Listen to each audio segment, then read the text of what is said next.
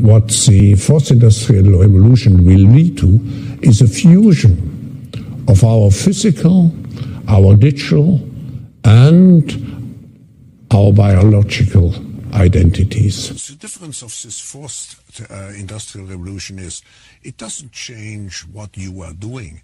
It changes you. If you take genetic editing, right. Just as an example, it's you who are changed. And of course, this has a big impact on your identity. Yeah. It is important to use the COVID-19 crisis as a timely opportunity.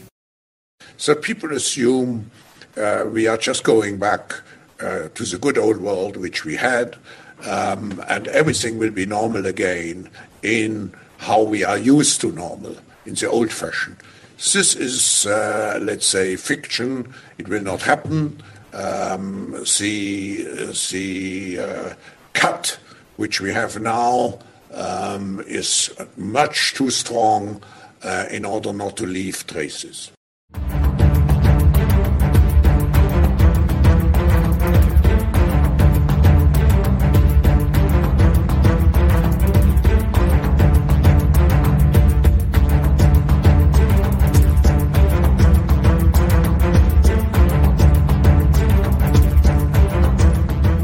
Welcome to the Daily Wrap-Up, a concise show dedicated to bringing you the most relevant independent news as we see it from the last 24 hours. Thursday, August 25th, 2022. Thank you for joining me today. I'm realizing right in the moment that I made a mistake that I have to correct before I continue, but while I can do that, I can tell you what's going on today in regard to the fact that this is something that if you didn't see yesterday's show is a follow-up to yesterday's show. It was technically supposed to be part 2 of yesterday's show, and my lovely new little puppy wasn't going to allow that yesterday, so I had to shift this to today. So you still will see in the title, essentially 824 part 2. This is being recorded on August 25th, but all the information and all the work was done and was supposed to be on the 24th. So I just wanted to include that. Just to give you a quick background, I believe I forgot to add the Rumble information. Yes, I did. So if you're looking on Rumble right now, it's not going to be live just yet. So let me fix that real quick. I hope that rectifies if I add it after the fact. We're going to find out right now. Let's see. Let me know if we are live on Rumble. I just saved the information. Oh, and we're off and running. Okay. So I have a gigantic grouping of information today to go over, and it was going to be specifically focused on the food, energy, engineered crises, the Great Reset direction, the digital ID, all this stuff and how it's all driving in the same direction and what it all relates to. But of course, you know me, and I can't wake up today and not look at what's going on and not include some things that I happen to see. My normal routine makes that impossible for me not to include. So somebody out there watching is going to be laughing at me because I did definitely include a few things to start off today. It's going to be COVID-19 related, but it all, of course, leads right into where this all goes. But I couldn't fail to include some of these things we're going to talk about right out of the gate here. Now, in general today, all of this is, and also, of course, the climate change agenda around the push into the Great Reset direction using UN Agenda 2030, and it's all the same conversation. So all of that is driving in this direction. Now we're going to start off with a couple of quick points around the COVID-19 booster and where that's going and how ridiculous it is that they're playing this game with acting like this is the new thing and we made this because it needs to be better, but yet forcing people to take the first thing before they can have the next thing if they haven't done that yet. It's just wildly, it speaks to exactly what I was saying in the beginning, that it very clearly seems that whatever else is happening, there's at least one very clear agenda. Get that first thing in everybody's arms. Why they would focus back on that now is very alarming to me. But I'm going to start with that to show you how the vaccination efforts and the COVID-19 agenda is leading you right in to what's happening. The most obvious of which is that we'll start with the climate change discussion, is that weirdly enough, every problem anywhere today seems to have the same solution. Masks, lockdown, vaccines, it's all the same push. Even climate change is very, very revealing. But we're going to get into all of that today. So make sure you stay tuned to the end because specifically around the Great Reset, there's a lot of great information that many accounts that I've been focusing lately on in that regard, people like Bernie's tweets, Wittgenstein, and these different accounts that are just really knocking these out of the park with great little clips and videos. We're going to go through a lot of that today. to show you on the surface what they're saying. That opening clip I've had for a long time is one of those. The compilation of Klaus Schwab from before COVID-19, during COVID-19, and or right as it began and then during it, showing you that he knew from the very beginning that somehow we weren't ever going back to what they said. All promised we would go back to the normal. That right in the beginning, he said, nope, not happening. We're going forward no matter what. And weirdly enough, everybody lockstep right behind him, even though they told you otherwise. So let's start with the next generation booster jab clip here. And what's interesting about this is we were just talking about this, that what he's going to tell you here, not just this is the next one, but that this is a stepping stone to the universal injection, which is not a conspiracy theory. It's the open conversation, as Fauci and plenty of others have used that as the holy grail for whatever the current thing is, the flu universal vaccine. Now it's the COVID universal vaccine. It's going to be whatever they want it to be, eventually a universal vaccine for anything. Just come take your shot this week and you're good for anything, except those few percent that get super sick. And it turns out that's most people, but they just call it a rare thing. Super rare, but get it, right? It's very familiar, isn't it? That's just my hypothetical direction I see it going, because the point is even if they believed it was going to help most people and it ended up not, they wouldn't just tell you that. They would hide it and cover it up and try to justify it and push it on somebody else. It's Trump's fault or whatever else. We all see that happening on all sides of government. That's how government operates. They all are lying to you for their agendas. You know, how do you know a politician's lying? Their lips are moving. We all joke about these things. We all know inherently that's what the reality is, but we like to defend our side if you're stuck in that illusion. But listen to what he says here. Universal being the direction. 6 million people used to camp. Sorry about that. I accidentally hit that. Let's continue. But there will only probably be about 13 million dose people who will be eligible for the autumn booster campaign. But there will only probably be about 13 million doses of the new Moderna vaccine, the bivalent vaccine, available between. Again, you know how many times they played this card, and I mean literally every single time they've argued that supplies were limited, it later turned out that was not even remotely true. And then you find out, especially in the UK, that they literally wrote down on their documentation that we would lie about that so we would push vaccine uptake because, you know, it's right for them. We've decided the right thing, so we're going to lie for our truth. Yeah, that happens everywhere. But realize how many times they've been caught lying about, get in line now before supplies run out, like you're watching some Toys R Us commercial. It's ridiculous. But then, of course, we see them throwing away 30 million doses and obviously they've made more sense then.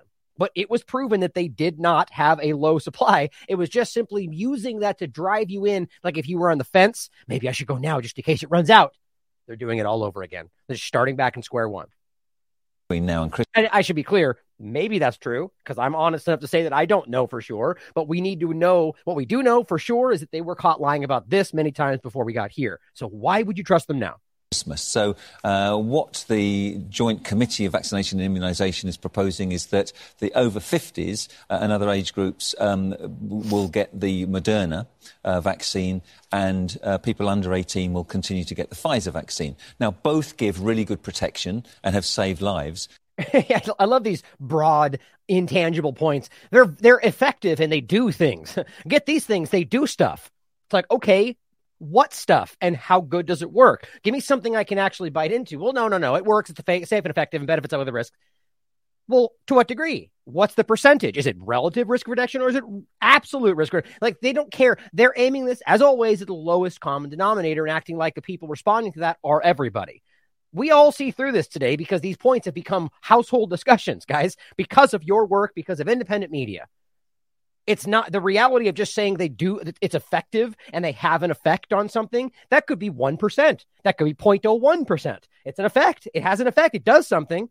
Like saying it has a clinical response. Is it the right response? If there was any genuine journalist in front of these people, that's the question that would come next. But it doesn't.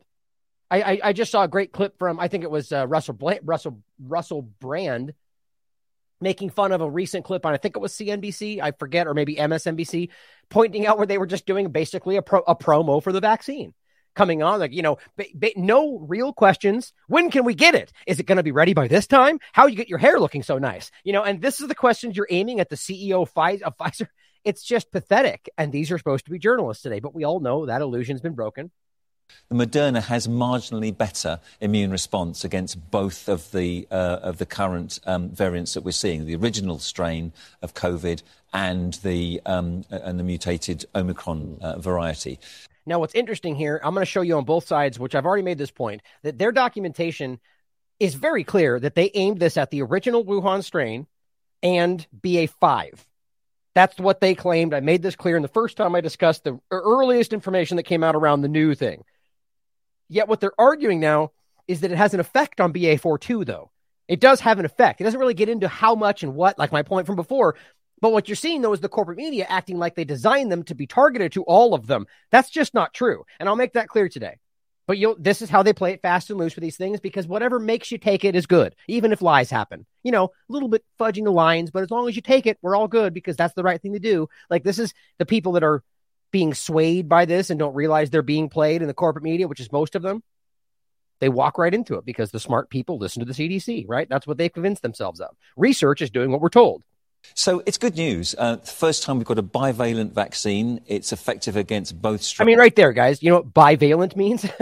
2. It's not meant to be multi. I mean, they're claiming it has an effect. That's all. I'll leave that point alone now because I keep stopping it. And I suppose the holy grail is that we eventually get a universal vaccine which combats all strains of COVID. I mean, that would be the holy grail. Very difficult to do that. It took us years and years to get vaccines that fight against all types of meningitis. And we'll probably have the same sort of fight to challenge to find a universal vaccine. But to have a bivalent vaccine is a really good step forward.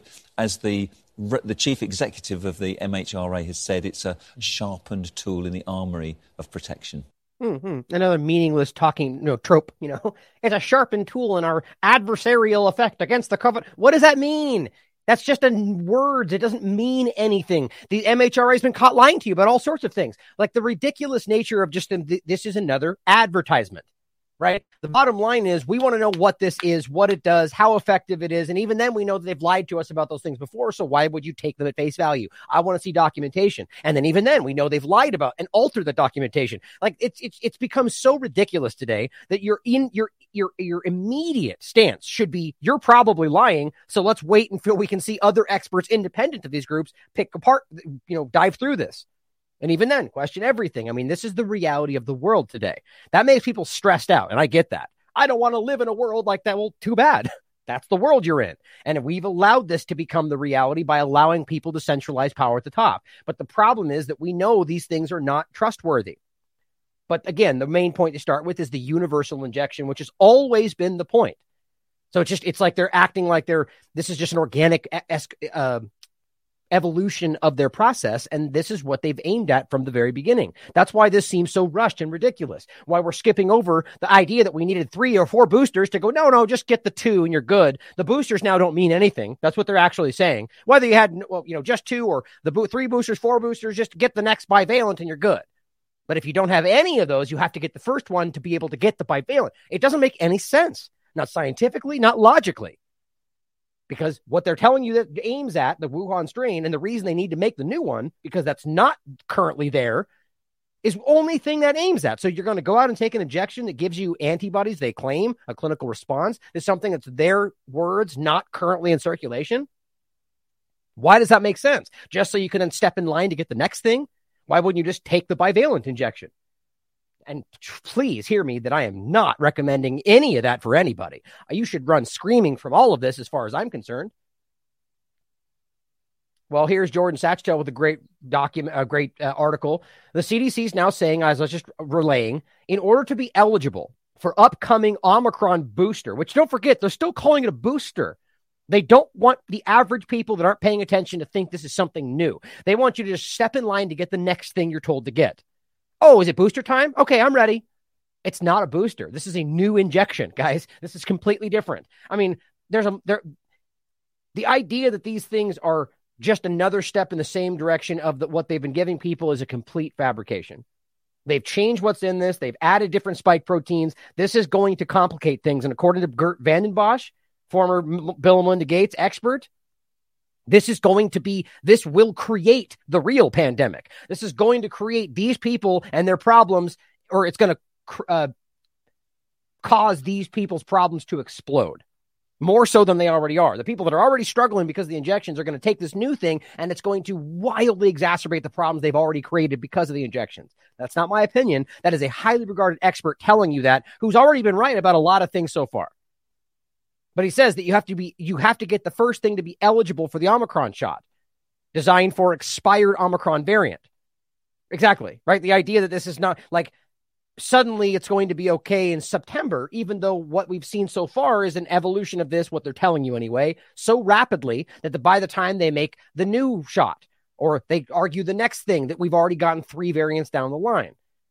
And here, you know what I would be willing to bet you? That they're cataloging all of these samients, as Dr. Yeadon calls them, because they're inconsequentially different. They're not different enough to make a problem, but they want you to think they do. But they're cataloging them still. But they're not telling you about them anymore because they want you to focus on the one they want you to take. Trust me, you can look it up. There's all sorts of other variants they're arguing are this or that or could be, just like Omicron. Anybody being honest about this wouldn't have made Omicron into what they made it into. You'd have been like, good, it's less dangerous. Let's not worry about it anymore. But that's not what they did. They turned it on its ear. They said, it's the worst thing in the world, even though it's clearly not more dangerous. Hospitalizations, deaths, and everything going down and on and on and on. But we're going to focus on it all the way back then, right up until September.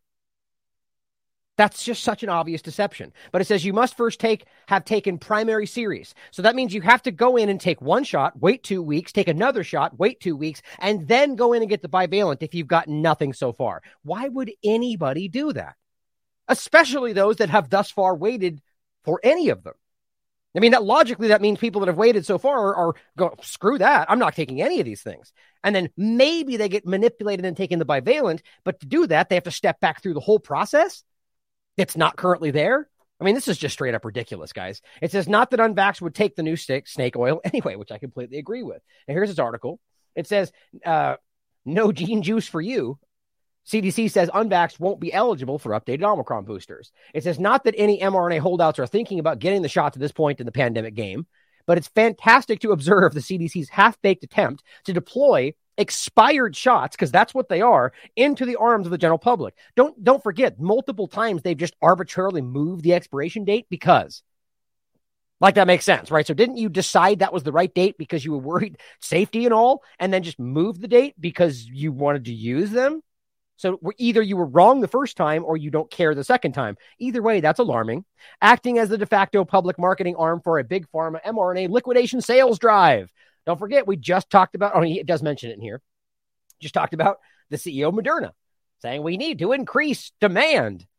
Well, so you're calling on people to arbitrarily increase demand, even though literally everybody knows they're available. So that's not organic then. You're talking about manipulating people to sell vaccine. Exactly. That's what always happens. And even the WHO called out the CDC and the NIH for doing exactly that.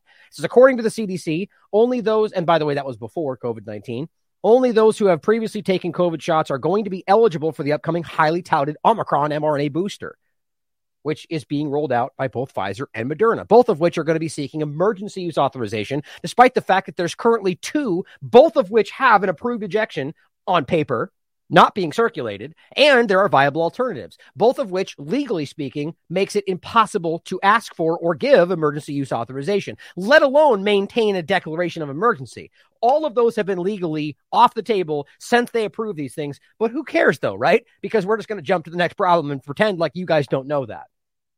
So basically, if you are the one person in the world who isn't mRNA compliant, but has decided after 2 years to get an mRNA Omicron shot, you're not eligible to do so. If you want the latest protection, they call it, from COVID-19, you need to take the shots designed for the Wuhan strain, which hasn't existed in multiple years. For the mRNA true believers, the Omicron shot marks either shot 4 or 5 on their perpetual injection schedule. Yes, the loyalty card meme is actually becoming a reality. I mean, guys, the idea that there would be more than 2 shots was conspiracy theory until it wasn't. The idea that there would be 3 shots, all of these were fake news until it wasn't. We're on shot 5, now going on a brand new injection, exactly like we were worried would happen. The news comes on the heels of the CEO of Moderna claiming he's in the process of throwing away 30 million shots because they have a big demand problem, meaning you guys don't want it anymore. So let's make a new one and push that next. I mean, how in the world do you think this makes sense? Moderna and Pfizer designed these Omicron boosters for variants that no longer exist. They have since claimed to update the boosters for the current dominant strain. Of course, the strain will likely expire within a few months as well. That's the same thing I'm pointing out. Now, I'm not even saying that's the truth of it, that their narrative thus far has made that clear. According to the White House, the newest boosters will become available in mid-September. So about a little less than a month from now. I mean, do you know how fast it went from Delta to Omicron and everything else right out of the gate? Oh, of course, don't forget that the explosion of variants perfectly correlate with the administration of the injections. During the time when there were no injections in 2020, but COVID was allegedly rampant, weird how there weren't any other variants. Isn't that strange? It's not really strange if you have two brain cells to rub together. For those who decided to partake in the continuing population-wide mRNA experiment, may the odds be ever in your favor. A little nod to the Hunger Games, because that's what it seems like. But pushing this on people who I've already pushed back on the boosters is one thing, but then arguing you have to get this to be able to get the next one, or to get the first ones to be able to get the next ones, is just illogical and unscientific and dangerous. But what I think this is leading to is the reinitiation of the mandate for this thing, which then demands that you have to get the first ones anyway. Just, I guess, to push vaccine sales. But I still think more something weird about it. What's in that first thing, and why are you so desperate to get that in someone's arm, even though by all scientific standards, there's no reason to take that? Especially since if you just need this one thing to have the effectiveness against what they're telling you, what's in the world today, why would you go through other administrations of more shots, which have potentially rare side effects? They say rare. We know they're not, but that's their point. So you're increasing your risk with every shot, and it's okay to do that, even though you really would need the one based on what they're telling you.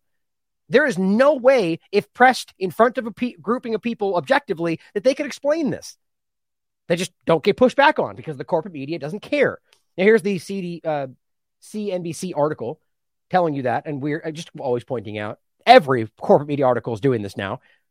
Published on the 20th and weirdly updated on the 23rd. With what? Who knows? Who cares? They've changed the whole thing probably. That's not journalism, guys. If you change something, you are obligated to write what it was. Or specifically, like if there's like a typo, that's one thing. But if you're changing context or paragraphs entirely, they know that. They don't care. So that's journalists acknowledging openly that they don't care about journalism anymore.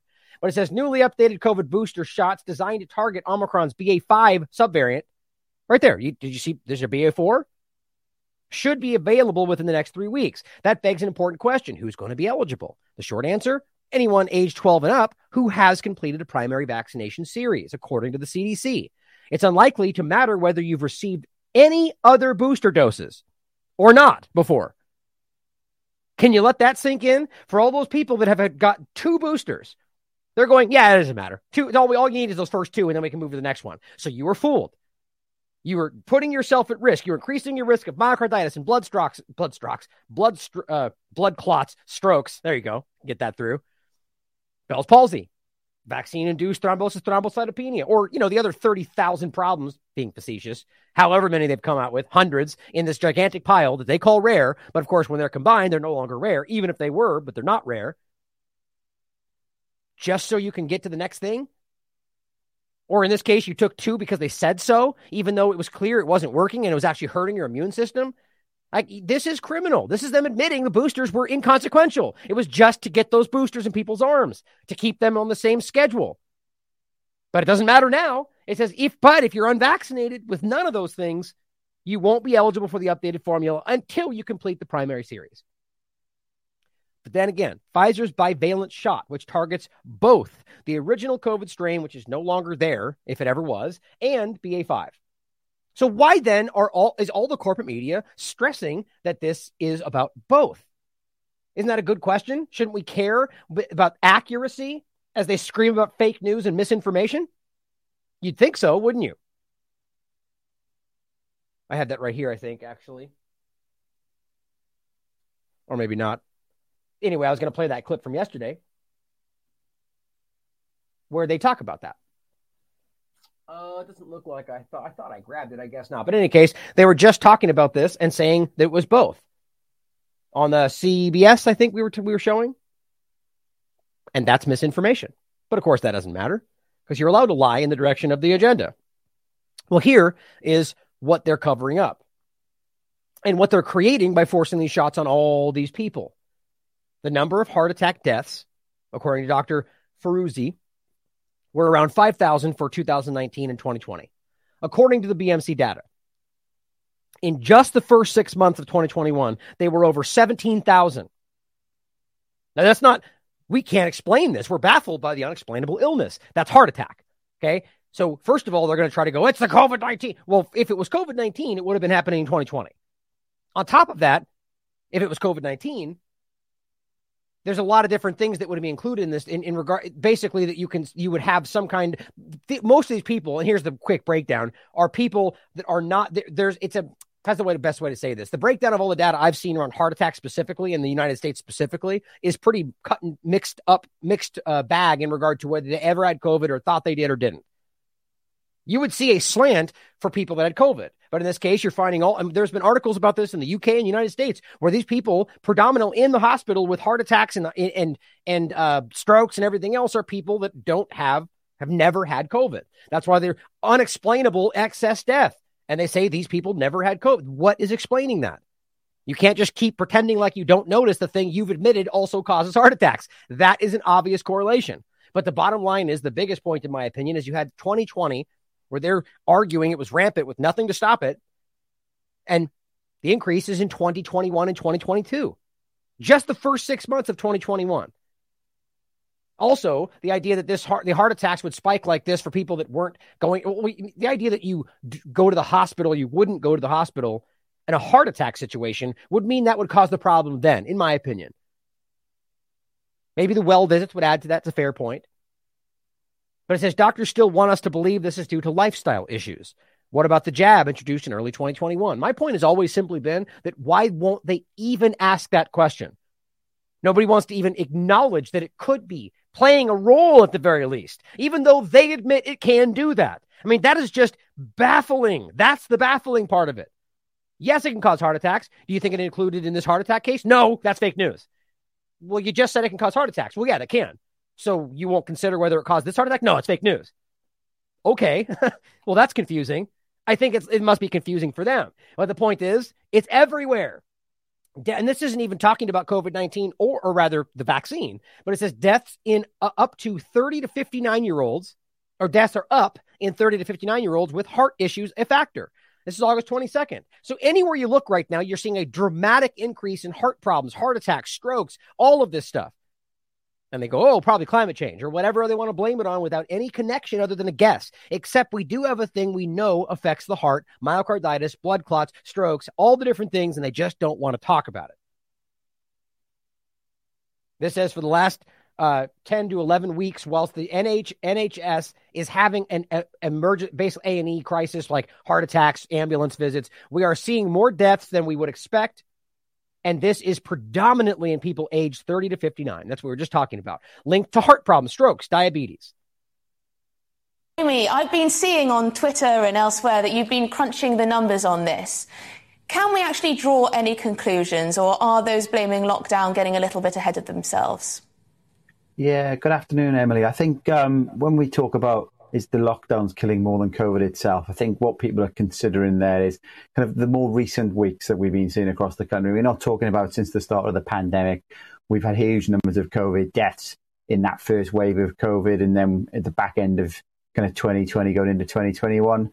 And what we're seeing, I've been looking at the numbers and I've been tweeting about them for several months myself, is that what you can do when you get excess deaths, you compare the number of deaths you see in the country now to what we were seeing pre-pandemic. And actually, I've been looking at it over the last 24 hours. And what we actually have got is that we've got an aging population across the UK as well. So we've got more older people than what we had pre-pandemic as well. So what that means is that because you've got more older people, if the death rates were exactly the same, you would expect more deaths. And I reckon we probably should be expecting at least about 880 more deaths than what you would have had before the pandemic, just because we've got a lot more older people. In particular, a large cohort were born after the Second World War, and they're now hitting the ages of like 76, 77. So it's not surprising we've got more deaths. Now, what you can also do there, though, Emily, is look at what deaths you would expect to see by looking at the death rates.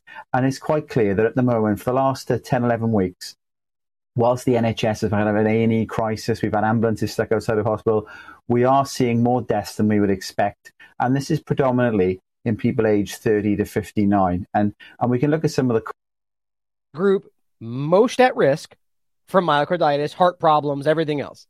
Do you see a mention of the vaccine anywhere? This is on GBN, for crying out loud. There's not even a mention, not even a suggestive, well, that's included too. Nothing. Well, the war and the lockdown. I mean, come on, really? Like, I'm not suggesting those things don't play a role. But we can't keep playing this game. This is even an outlet that's usually pretty open about this stuff. This is soft pedaling the reality. We all know, if we're even barely intelligent, that the injections they've admitted can cause the thing you're pointing at and saying we have a problem here. Heart attacks, strokes. So if we know those things can be caused by the vaccine, how is the vaccine not even mentioned? It's criminal. It really is blowing my mind that even people that are fighting against this to some degree kind of waffle about this. Now, here's an example of a nurse who lost her job after 19 years for not getting the booster after she was hospitalized with myocarditis from her second dose. This is my point. And she still gets shouted down as a conspiracy theorist despite it being clinically proven. So she gets myocarditis from the second dose, and then they fire her for not getting the third dose. I mean, this is scientific. This is about health. Oh, it's not like me to jump on here and do lives or speak live. It's not something I normally do. But I wanted to jump on here to tell people to please wake up. Life is normal for so many of you. It's gone back to normal. But for me, I've just seen the last patient that I'm going to see in the foreseeable future. The government have made sure of this. There are so many of us that are being unjustly treated. I, after today, am fired. I can't work as a nurse anymore. I've spent 19 years of my life caring for your family, for your children, for your aunties, for your uncles, for your loved ones, and I'm being thrown in the gutter like a piece of dirt.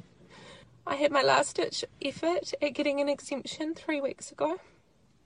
I had to go and have an echocardiogram, a scan of my heart, and because my heart is not permanently damaged, I'm losing my job.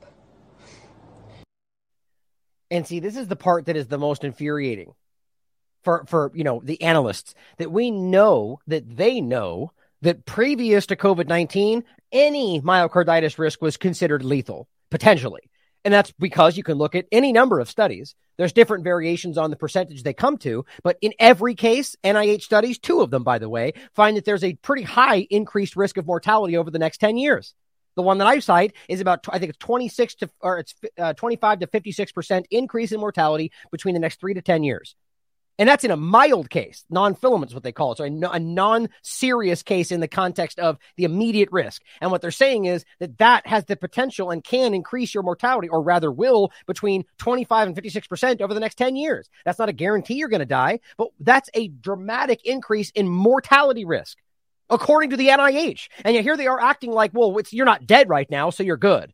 It's not an immediately showing problem, so you're good. But that's currently still there. She currently still has a heart problem that will probably, the one we just discussed the other day was the examples of pre-COVID discussion of these kind of myocarditis or heart-related problems due to vaccines. And this is pre-COVID. And the problem was that this person wakes up 2 years later and has a heart attack. And back then they were willing to acknowledge that could be the vaccine. And that in some cases was proven to be.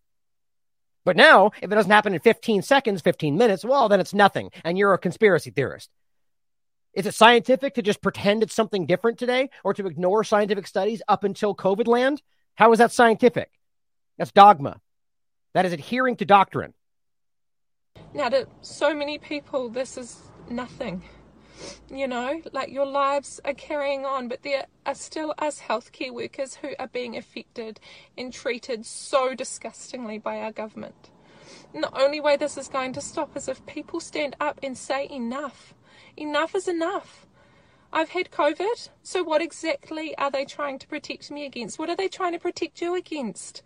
They have rat tests. I could test myself every day before I see patients. I can go out in the community. I can walk around, and apparently that's safe.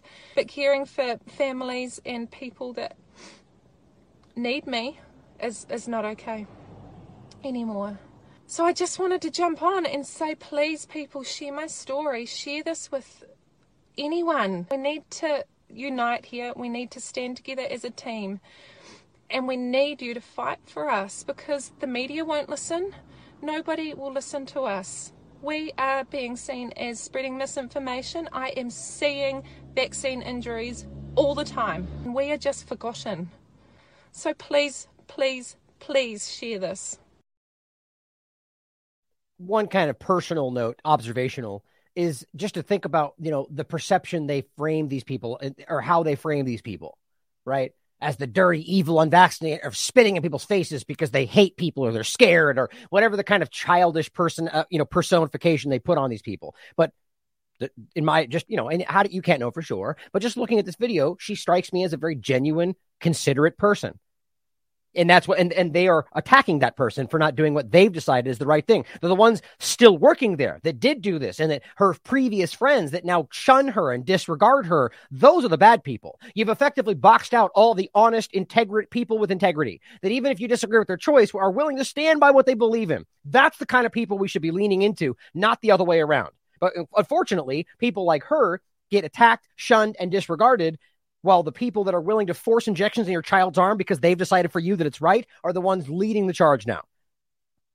All the heroes of yesterday are now the people, the dirty unvaxxers of today. It makes me sick. But the problem is you can see verifiably, clinically, that she has myocarditis because of the injections, and they were going to force another one on her that increases verifiably her risk of myocarditis. How is that scientific? That's at a time when we know this is not even by their narrative as dangerous as it was before. That children and in general people have very low risk about this. It's about a flu for the vast majority of people, far less for most. And yet she has to take something that puts her at a dramatically increased risk for that. Is this about health? Who actually believes that right now? Here's Dr. McCullough pointing out that spike protein has been found now and you can read about this yourself, in the human heart, and is believed to be the causative agent for the burgeoning epidemic of heart inflammation, peaks ages 18 to 24, but can extend down to toddlers and up to men over age 65. Now, of course, what they're going to jump right into, that's COVID. That's why COVID's so dangerous. Well, the reality of this is that by and large, what you'll find is the injection is what actually finds its way predominantly into places like your heart or your brain, which has been shown in a lot of different studies. Either way, even if you want to give them the idea that COVID is causing this, which I guess that's certainly possible, assuming it's actually there, what we know for sure is that you're increasing the production of that spike protein in your body with the injection. So beyond a shadow of a doubt, the injection, if the spike protein is the primary point of danger, which it seems to be, is more dangerous than COVID because it produces exponentially more. It trains your body how to make these things. It turns your body into the enemy, antibody-dependent enhancement. But the idea is that it doesn't stay in your arm. It doesn't produce one and then go away, as they now deleted that information from their website and never addressed that. The point is, we know, based on peer-reviewed science, that this goes into your bloodstream within an hour, at the very least, and circulates your body and continues to make spike proteins. That's dangerous. Based on any understanding of any science around this entire topic, but they just don't want to talk about it. Now that we're finding it in the heart, and we know that the injections are clearly potentially causing myocarditis, why isn't this a connected point? Because it's not about science, it's about narrative. This is just more proof, at the very least, even if you want to say COVID can do this, that the injection creating the spike protein is equally dangerous. But nope, keep forcing it in the children that don't need it, because narrative. Here's another example of the excess death. We're baffled by it, though. Today's CDC data update, this is on the 24th, excess mortality in the United States has tripled since the emergency use authorization of the COVID-19 injections. Let me repeat that. Excess mortality in the United States post-injection has tripled. Now, wouldn't you argue that would be the worst in 2020 before the Savior injection? Excess mortality by week 51 was 100 plus 100 deaths per 100,000. Excess mortality by the bottom line, guys, is it's tripled. And you could read about this for yourself. You can look it up on the data. The bottom line is this is pretty much everywhere you look across the planet right now. Excess mortality in Finland. What the heck is killing so many people there? Apparently climate change. I mean, guys, this is undeniable. The excess death and mortality is skyrocketing. And in places like the UK, they're going, I don't know, maybe lockdown. We're baffled. We're confused by this unexplainable death. Well, most people aren't very confused. You can't keep pretending this thing is causing things that are, whatever, heart problems, strokes, and then disregarding when those same problems are building and you can't explain why. I argue this is why people like Fauci are running scared from this right now. Here's New Zealand, just another fine point example of what is very undeniable. Yes, this is correlation, but when you see this every single place you look, it becomes very hard to disregard. The House advice has been that to date we've managed to largely control the outbreak. It's clear that long periods of heavy restrictions has not got us to 0 cases. But that is okay. Elimination was important because we didn't have vaccines. Now we do. We have more options, and there's good cause for us to feel optimistic about the future, while we make our transition from a place where we only use heavy restrictions to a place where we use vaccines and everyday public health measures. We need to keep using the tools we have. We need to vaccinate. We need to test. We need to find cases. We need to isolate them and actively control any outbreak now and in the future. Now, for those in the podcast, what they're looking at here on the screen is the reality that, first of all, there was no problem with deaths before the vaccination. There was really no issue in even regard to cases in both. This is in a lot of places, by the way, where the actual problem exploded post-injection. They just blame that on the unvaccinated, which there's no evidence for. In fact, the proof is today showing you that wasn't true. But the correlation between the increased spikes in administration and then the correlative spikes of deaths over and over and over. It just doesn't stop. And it's everywhere you look. This is literally willfully blind people right now that just won't acknowledge this because their jobs depend on it and their credibility. Tools we have. We need to vaccinate. We need to test. We need to find cases. We need to isolate them and actively control any outbreak now and in the future. And then the point being is that they have the highest amount of deaths well after the administration has been predominantly spread across the population. Now, I don't care what your narrative is or what your argument is. That's exactly the opposite of what they told you would happen. And by the way, people with natural immunity, like every peer-reviewed science study you could find, have lasting, durable, robust, and continual immunity for any variants of concern going forward. Still there, still the body of evidence, but yet we're arguing that's not really the case, I guess, based on what science, guys? Trusting the science is ignoring all the peer-reviewed science because we don't like the idea of natural immunity because it undercuts our vaccine sales? That doesn't sound like science to me. People who are vaccinated will still get COVID-19. It just means that they won't get sick and they won't die. Right. So do you hear what you said there? Not could, may. People that get the injection will still get COVID-19. Apparently that's a foregone conclusion. It's the literal exact opposite of what they said in the beginning. You won't get COVID. Even she said that. You won't get COVID. You're not going to go to the hospital. You're not going to die. And of course, the point is that as the peak of the administration, you see the peak of the deaths. So clearly that's also not true because yes, they are dying. It's incredibly ridiculous to me. It's everywhere, guys. You just can't miss this. Now, what's interesting to me, and of course this is framed in a very partisan way, is what everybody seemed to suggest. But Jack Posobiec points out that Alex Jones literally predicted they would blame vaccine on Trump. Well, yeah, so did anybody with eyes, right? Let's not make this partisan as much as they will always want to drive this into partisan. The point is that I've been saying it too, and I'm a completely nonpartisan individual, that it's obvious that they were being set up. It seems pretty clear to me now, and I'm still not off the table in regard to whether I think Trump is aware of this stuff. I mean, how can you still be promoting the vaccine? That's one obvious point. But I'm pretty convinced that he is more, his hubris won't allow him to say that. And so what we're at now is where he was played like a fiddle and doesn't want to say that because it makes him look bad. So now you're going along with it, but at the point now he was the scapegoat. I mean, this is exactly what people like Corbett and even myself were saying before the election, that Trump is the great divider, or the idea is they're going to use him and collapse this at his feet. I made that argument right when he was elected, that they were going to use this to justify the collapse of this country, the collapse of the economy, because anything bad that happens, well, that was because Trump. That's what I think he was meant to play, whether he knew it or not.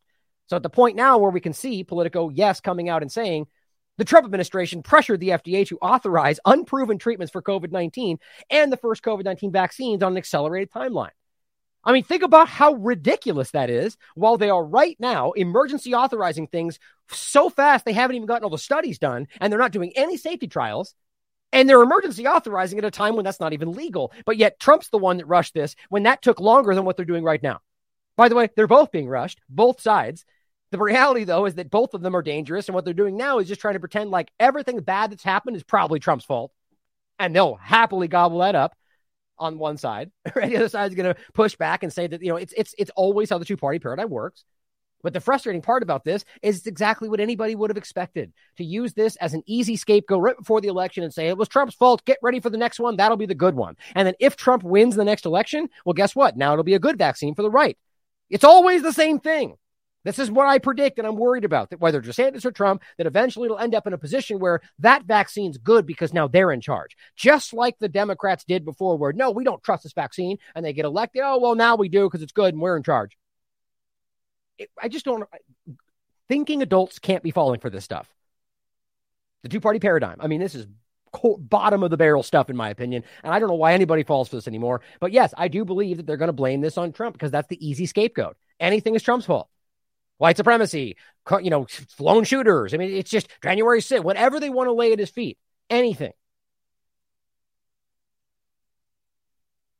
But here's the two last ridiculous points before we get into the Great Reset direction.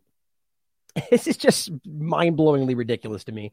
Jerusalem Post and every other Western outlet is pointing out that a man apparently, after coming back from Spain on some kind of sexcapades trip, is like kind of how they're unprotected sex during his trip, a man is now tested positive for COVID-19, monkeypox, and HIV all at the same time. Or we're dealing with a ridiculous test that they know is ridiculous and just lean into whenever they want to, right? Let's test him for everything else. It's probably going to give you the same thing. You know why? Because that's a bad test for actually knowing whether somebody is sick or whether you can just find whatever you want to find, as Kerry Mullis pointed out, the creator of the test. But the bottom line here is that if you're pretending he's positive with COVID-19, monkeypox, and HIV, isn't it possible that they're all the same thing? Isn't it possible that we're just talking about vaccine side effects being framed as something else, or immune deficiency being framed as something else, or however you want to look at this? The bottom line is that it seems outrageous to argue that this person, I would defer to somebody more of an expert in regard to virology. Is it even possible to be sick with these three things simultaneously?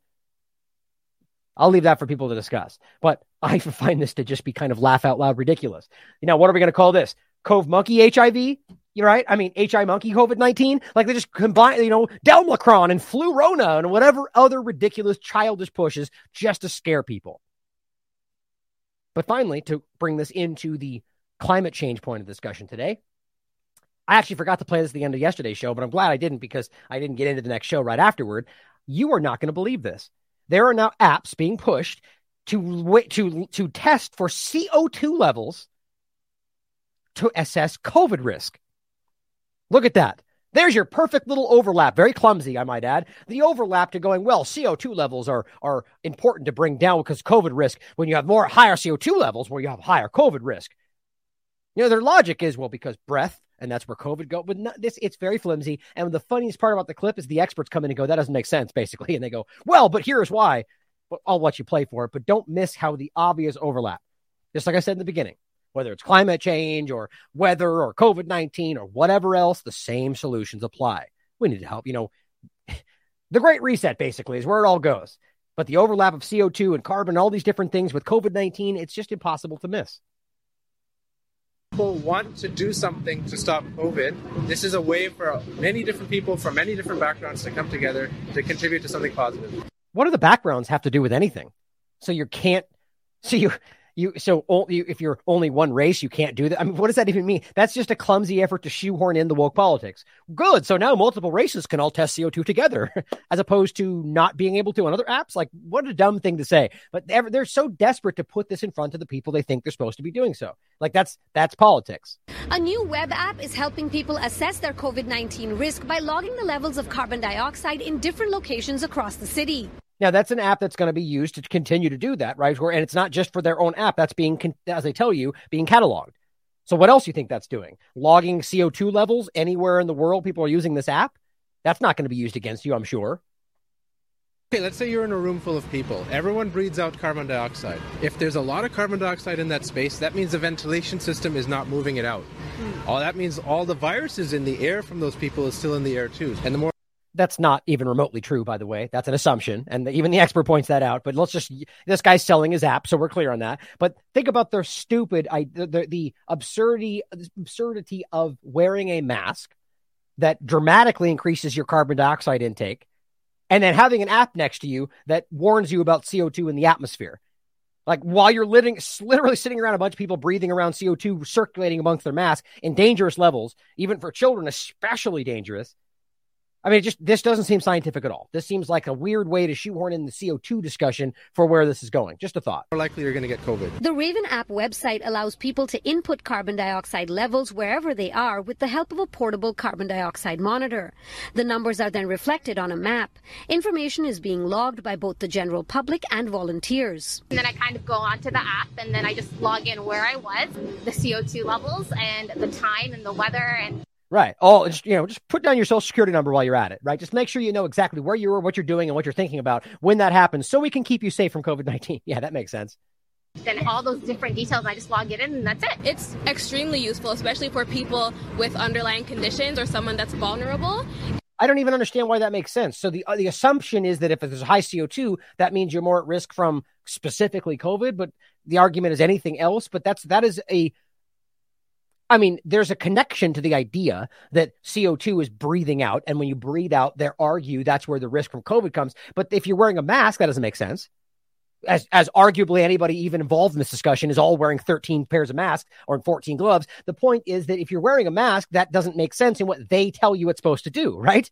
It's supposed to stop it. Doesn't keep you safe. Well, apparently this is a weird way around that to say that we know that's not true. Because yes, if the virus is still circulating in the air, that means the mask isn't stopping it, right? It's like these guys just don't know where to aim. This is my point I've made a million times before this. If you lie about everything, eventually you have to step on previous lies to sell your current lie. That's what's happening all over the place. It really helps to know whether you should be in these areas or whether you should, protect yourself in these areas. The CO2 is a way to tell if your school's ventilation for your child is good. Or how about they artificially make it look like there's a CO2 problem and cause people to take action that they shouldn't need to take? Or this leads to some forced app on your passport app or your digital ID that says suddenly this area of CO2 is increasing. Everyone must lock down. Or these are all hypothetical. But this is the kind of world they're slowly creeping you into. And I'll make that clear throughout the show. You can share that data with other parents, and you can prevent your child from getting COVID potentially. An air quality expert says while carbon dioxide is a good indicator, the very, very, very, very, very slim risk, 1 in a million chance of dying for children, especially when in Omicron world, they say it's 1/1000th of the risk originally, that even if they do get it, the risk of even getting sick and going to the hospital is dramatically low. And apparently even their false number of 500 children over the entire pandemic is what they still lie to you about. But let's be worried about the kids. Like what the idea that these kids need to be protected, they need to be protected from the establishment who is killing them with these dangerous injections. That's what they need to be protected from. It is important to take other factors into account when it comes to COVID-19 transmission. Respiratory particles and... Okay, now what's funny about this is here's the expert. They bring on an expert, and this is apparently the best they can get. This guy basically says that doesn't make sense. And they clearly selectively edit this to make it just kind of sound like it means, well, it has an effect, but it's not as...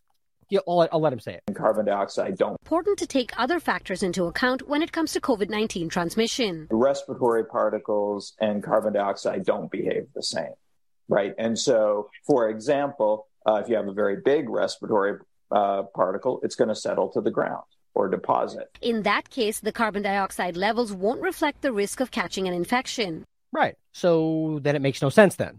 Another maybe more relevant example is filters. If you have a portable filter or a filter in your central system, it can remove those respiratory droplets, but it doesn't remove CO2. On that note, Right, so the CO2 would continue, right? So his point is that the ventilation this guy's selling his app about doesn't remove the CO2. It removes the particles. So that means the CO2 will continue to build, but the particles won't be there. So this is a manipulation, guys. This is utterly ridiculous. And even the expert is going, yeah, that doesn't make much sense. And I'm sure they just clipped that part out as he explains that it doesn't make sense. Creators of the Raven app say they're adding a function that will add more nuance to risk assessment than just carbon dioxide levels based on the air filters being used in the space. So now you're adapting the app to add the thing that makes this not make sense. Now you can input whether there's filters around you. Well, okay. So are they on? Are they working? This is ridiculous. This is being fearful of the world, of the air around you, of everything constantly, and just having an app to guide you. Don't listen to your technocratic direction. Find out what the filtration rate is. And if you can do a calculation, we'll have that in the app. How do you find out what the filtration is? You have to find that out. You're going to go ask the manager and you're going to enter it in. Meanwhile, you're in the place where it could be dangerous though. But go ahead and walk through there to get the numbers to be able to walk out I mean, this is so stupid. As well. Okay. Like an advanced calculator. So you can sort of be at ease if the air changes are at least 6 to 10 air changes an hour in a room. Anyone can view the app and its info, but to log levels, you need a carbon dioxide monitor. If you'd rather not spend the money, the Toronto Public Library has you covered. Right. So, by the way, extra, the monitor not included. Oh, cool. So I have an app that's useless about the expensive monitor that I need to be able to gauge that. Got it. So it's all a big scam. What a surprise. But this is just an interesting overlap with CO2 in the direction of where they're driving this all now. I just find that too easy, too obvious to miss. Well, we know that the translation between this is non-existent, I should say. It's the same argument. Here is Trudeau literally making the exact same argument as he made about the dirty unvaccinators, right? They're racist and they're anti-science and they're, all these highly credentialed scientists are apparently anti-science according to this non-scientist. That makes sense. But she says substitute unvaccinated with net zero denier. This is your future. Same point. He says it's in French. So I'll just read what you can listen to it for yourself. They don't believe in science progress and are very often misogynistic. Where's that even come from? So you don't believe that the science around this is sound, so therefore you hate women or you're racist against certain race? I mean, there's nothing that connects those things. This is their clumsy patched together argument about anybody they claim as a conspiracy theorist. It says this leads us as a leader and as a country to make a choice. Do we tolerate these people? Apparently now he gets to decide whether you're even allowed to be there. Not like you have rights and, constitution. No. It's now a dictator's choice to decide whether you get to exist because you don't agree with him. Democracy? Representative government? Not even close. Not that you should even want that. But before we get into the continuation of the COVID-19 discussion, I needed to put this in here somewhere because this is utterly ridiculous.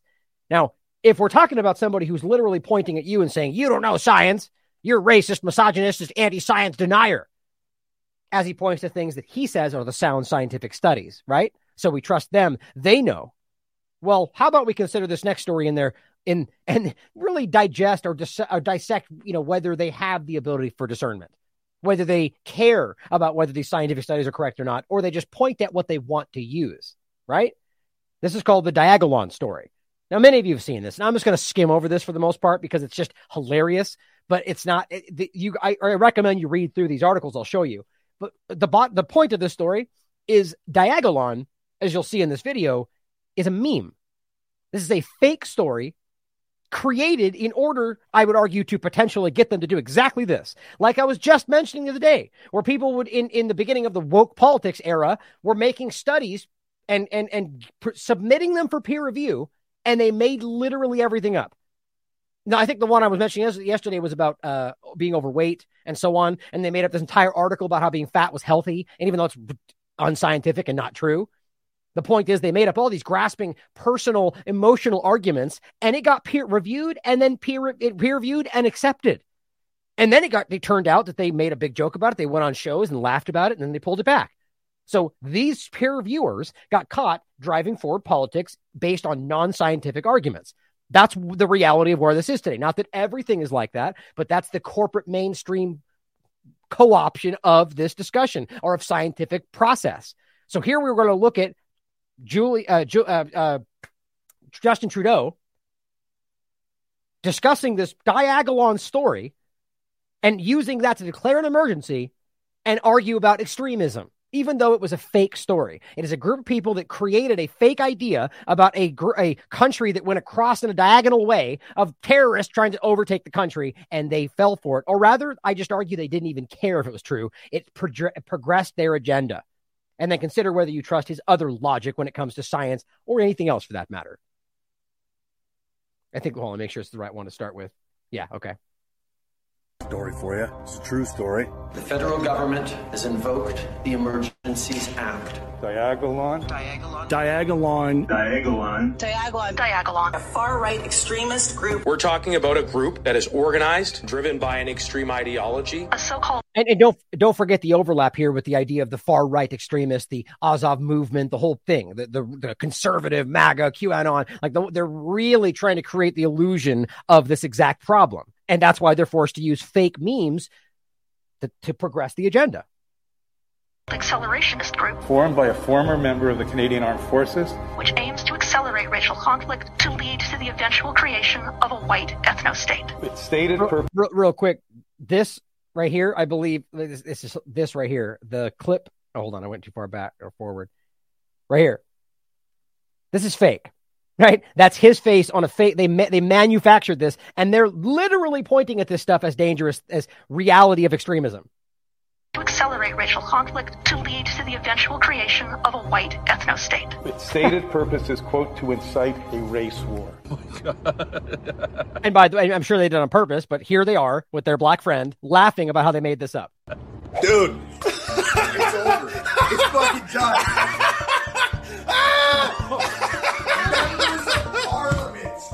Are talking about a meme to justify a state of emergency.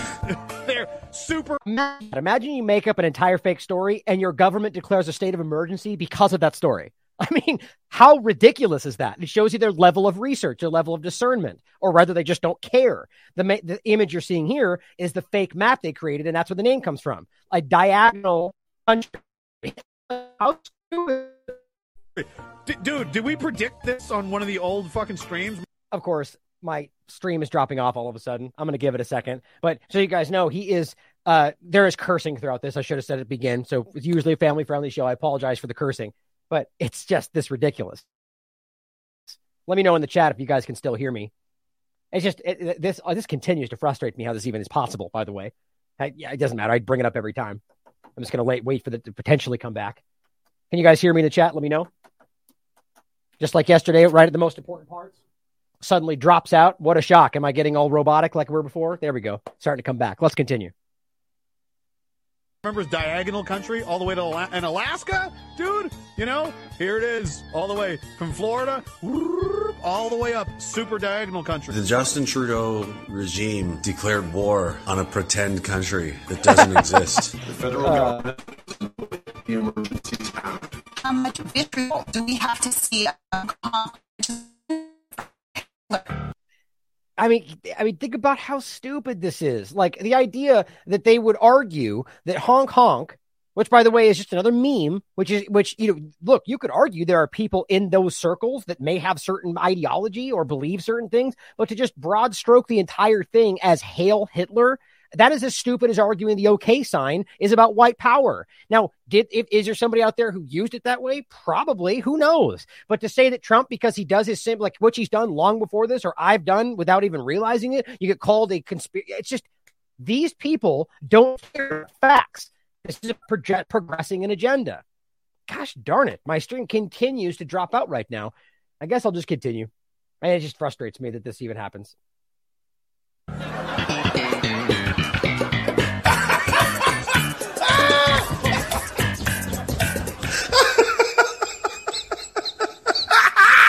You need people like me. So you can point and say, that's the bad guy. That's okay. I'll be the bad guy for you. How funny. I made this on my phone as a pretend flag for a pretend country that doesn't exist. Its vice president is a goat figurine named Philip who has an extremely hard time with narcotics. I mean, apparently you literally can make this stuff up. I mean, my God, how embarrassing. And you know what's even worse? As they haven't even cared to address that. Right? So they will move happily past this. And the media that towed those lines without thinking will do the same. Because they're all children, all fighting for political relevance. And it's pathetic. Here's another clip, and it just says, he is a transparent Canadian veteran. So he's a veteran of the military in Canada, by the way, with serious, valid concerns about what's going on in his country. He served and suffered for. He has never hidden from anybody, right? They try to act like he's some secret, secluded white supremacist. It's just, they don't even know what they're talking about. They're just leaning into a narrative they create about anybody they want to frame this way. That's how bad this is. There's a problem between, a friend of mine, Tyson, the owner of Real Canadian Recreation, a veterans charity, being assaulted for not wearing a mask and having his neck near broken and killed. The guy's got serious neck injuries already, but and then now a vehicle plowed through protesters in Winnipeg. Is the media or any of you lying hypocrites ever going to admit that we're not the problem? You go on and on and on. These violent people, they're so violent, and the rhetoric, and the violent. Last time I checked, we're not the ones hurting anybody. Very much the opposite, in fact. And I said this, and said this, and said this. Your rhetoric, your gaslighting, and you've got words coming out of the Prime Minister's mouth like, how should we tolerate these people? Similar things being said by premiers and doctors, the top doctors, right? The top sellouts, all over the country. Which is the green light to the rest of the citizenry that, yes, it is okay to attack these people because look at them. They're the problem. They're scum. They're dirtbags. Oh, the unvaccinated. Oh, they're not wearing masks. Oh. They did this. They've created this environment. You want to persecute people like me and others for just telling the truth, saying, oh, you're inciting hate. You're inciting hate. Nobody that I know that's ever been associated with me or any, no one's attacking anybody. The opposite. The people that follow CBC and listen to your garbage are now driving cars through crowds of people. They're strangling veterans in businesses for not wearing a piece of paper on their face when he's got a medical exemption. Who's responsible? You know damn well who it is. I completely agree with that. And anybody honest with themselves can see that too. You don't create a situation where you have, as even the Prime Minister of New Zealand admitted, two different classes of people. And she said, yes, that's what we're doing. Completely owned up to it. You are literally creating a two-tier society. That's exactly what used to be conspiracy theory or bigotry or racism or whatever else, except now it's okay because we agree with it. It's pathetic. And the point about this is that was him before this. He's just an honest individual, or, I don't know the person, but in the context of this discussion, he's a person who is fighting for what he believes in. Not the racist, extremist, white supremacist that he pretended, or rather, I don't even argue he pretended to be that. He just pretended to be a group that they then made that. How embarrassing is that? Here's the corporate media discussion of this, guys. This is August 23rd. Diagolon. What to know about the group whose founder shook Pierre Poilievre's hand. Seriously? This is on the 23rd. This is 2 days ago. This information has been there since the 21st. This one since the 21st, probably before that. So they are aware this is not real, and they just don't care. Dangerous white supremacist, and look, it shook this guy's hand, co-opted by the far right. This is why we know things like January 6th and the push about all of this is a psyop, guys. How do you don't fall for stuff like this if it's based on the reality? Here's CTV. What is the Diagolon extremist group, and what does it want? I mean, how embarrassing. This is corporate media today. Anywhere you look. A National Observer. Pierre Poilievre? I forget. I've heard his name pronounced. Dangerous dance with a Diagolon extremist. My God. This guy will go down. He should be famous for this. I mean, that's crazy. He just trolled the entire Canadian government. Now, the point is, this is the kind of thing that they base their declaration of emergency on. Their discussion of asking, do we tolerate these people? They're racist, misogynistic. Well, isn't that exactly what you're being when you completely fabricate entire stories about things you don't even understand or you don't even care to understand? Yeah, that's the point. So now when we step into the idea when they're all screaming about climate change and the Great Reset and digital IDs, we should maybe question their logic or their scientific justification. Maybe. Here's Fortune. And this is a quick overlap to let you see that it's not just the U.S. government, not just Canada, not just the U.K. It's also China and Russia and all the rest of it, because they're all working together, in my opinion, to drive forward the larger agenda. Here's Fortune. China just ran into something that could be even more devastating for its supply chains than COVID-19 lockdowns. A record heat wave. Look at that. In one-stop shop, you get supply chain issues, COVID-19 lockdowns being the problem, and record heat waves for climate change. What a perfect juxtaposition of this ridiculous narrative. I mean, all three of them just jam it together. Well, the point is the record heat wave that arguably isn't really happening the way they want you to think it is the reason that supply chains are breaking. They are taking open, directed, targeted action to reduce fertilizer, carbon, and that is directly translating to a reduction in food supply, farmer productions, and yet they can go, oh, it's the heat wave, or it's Russia.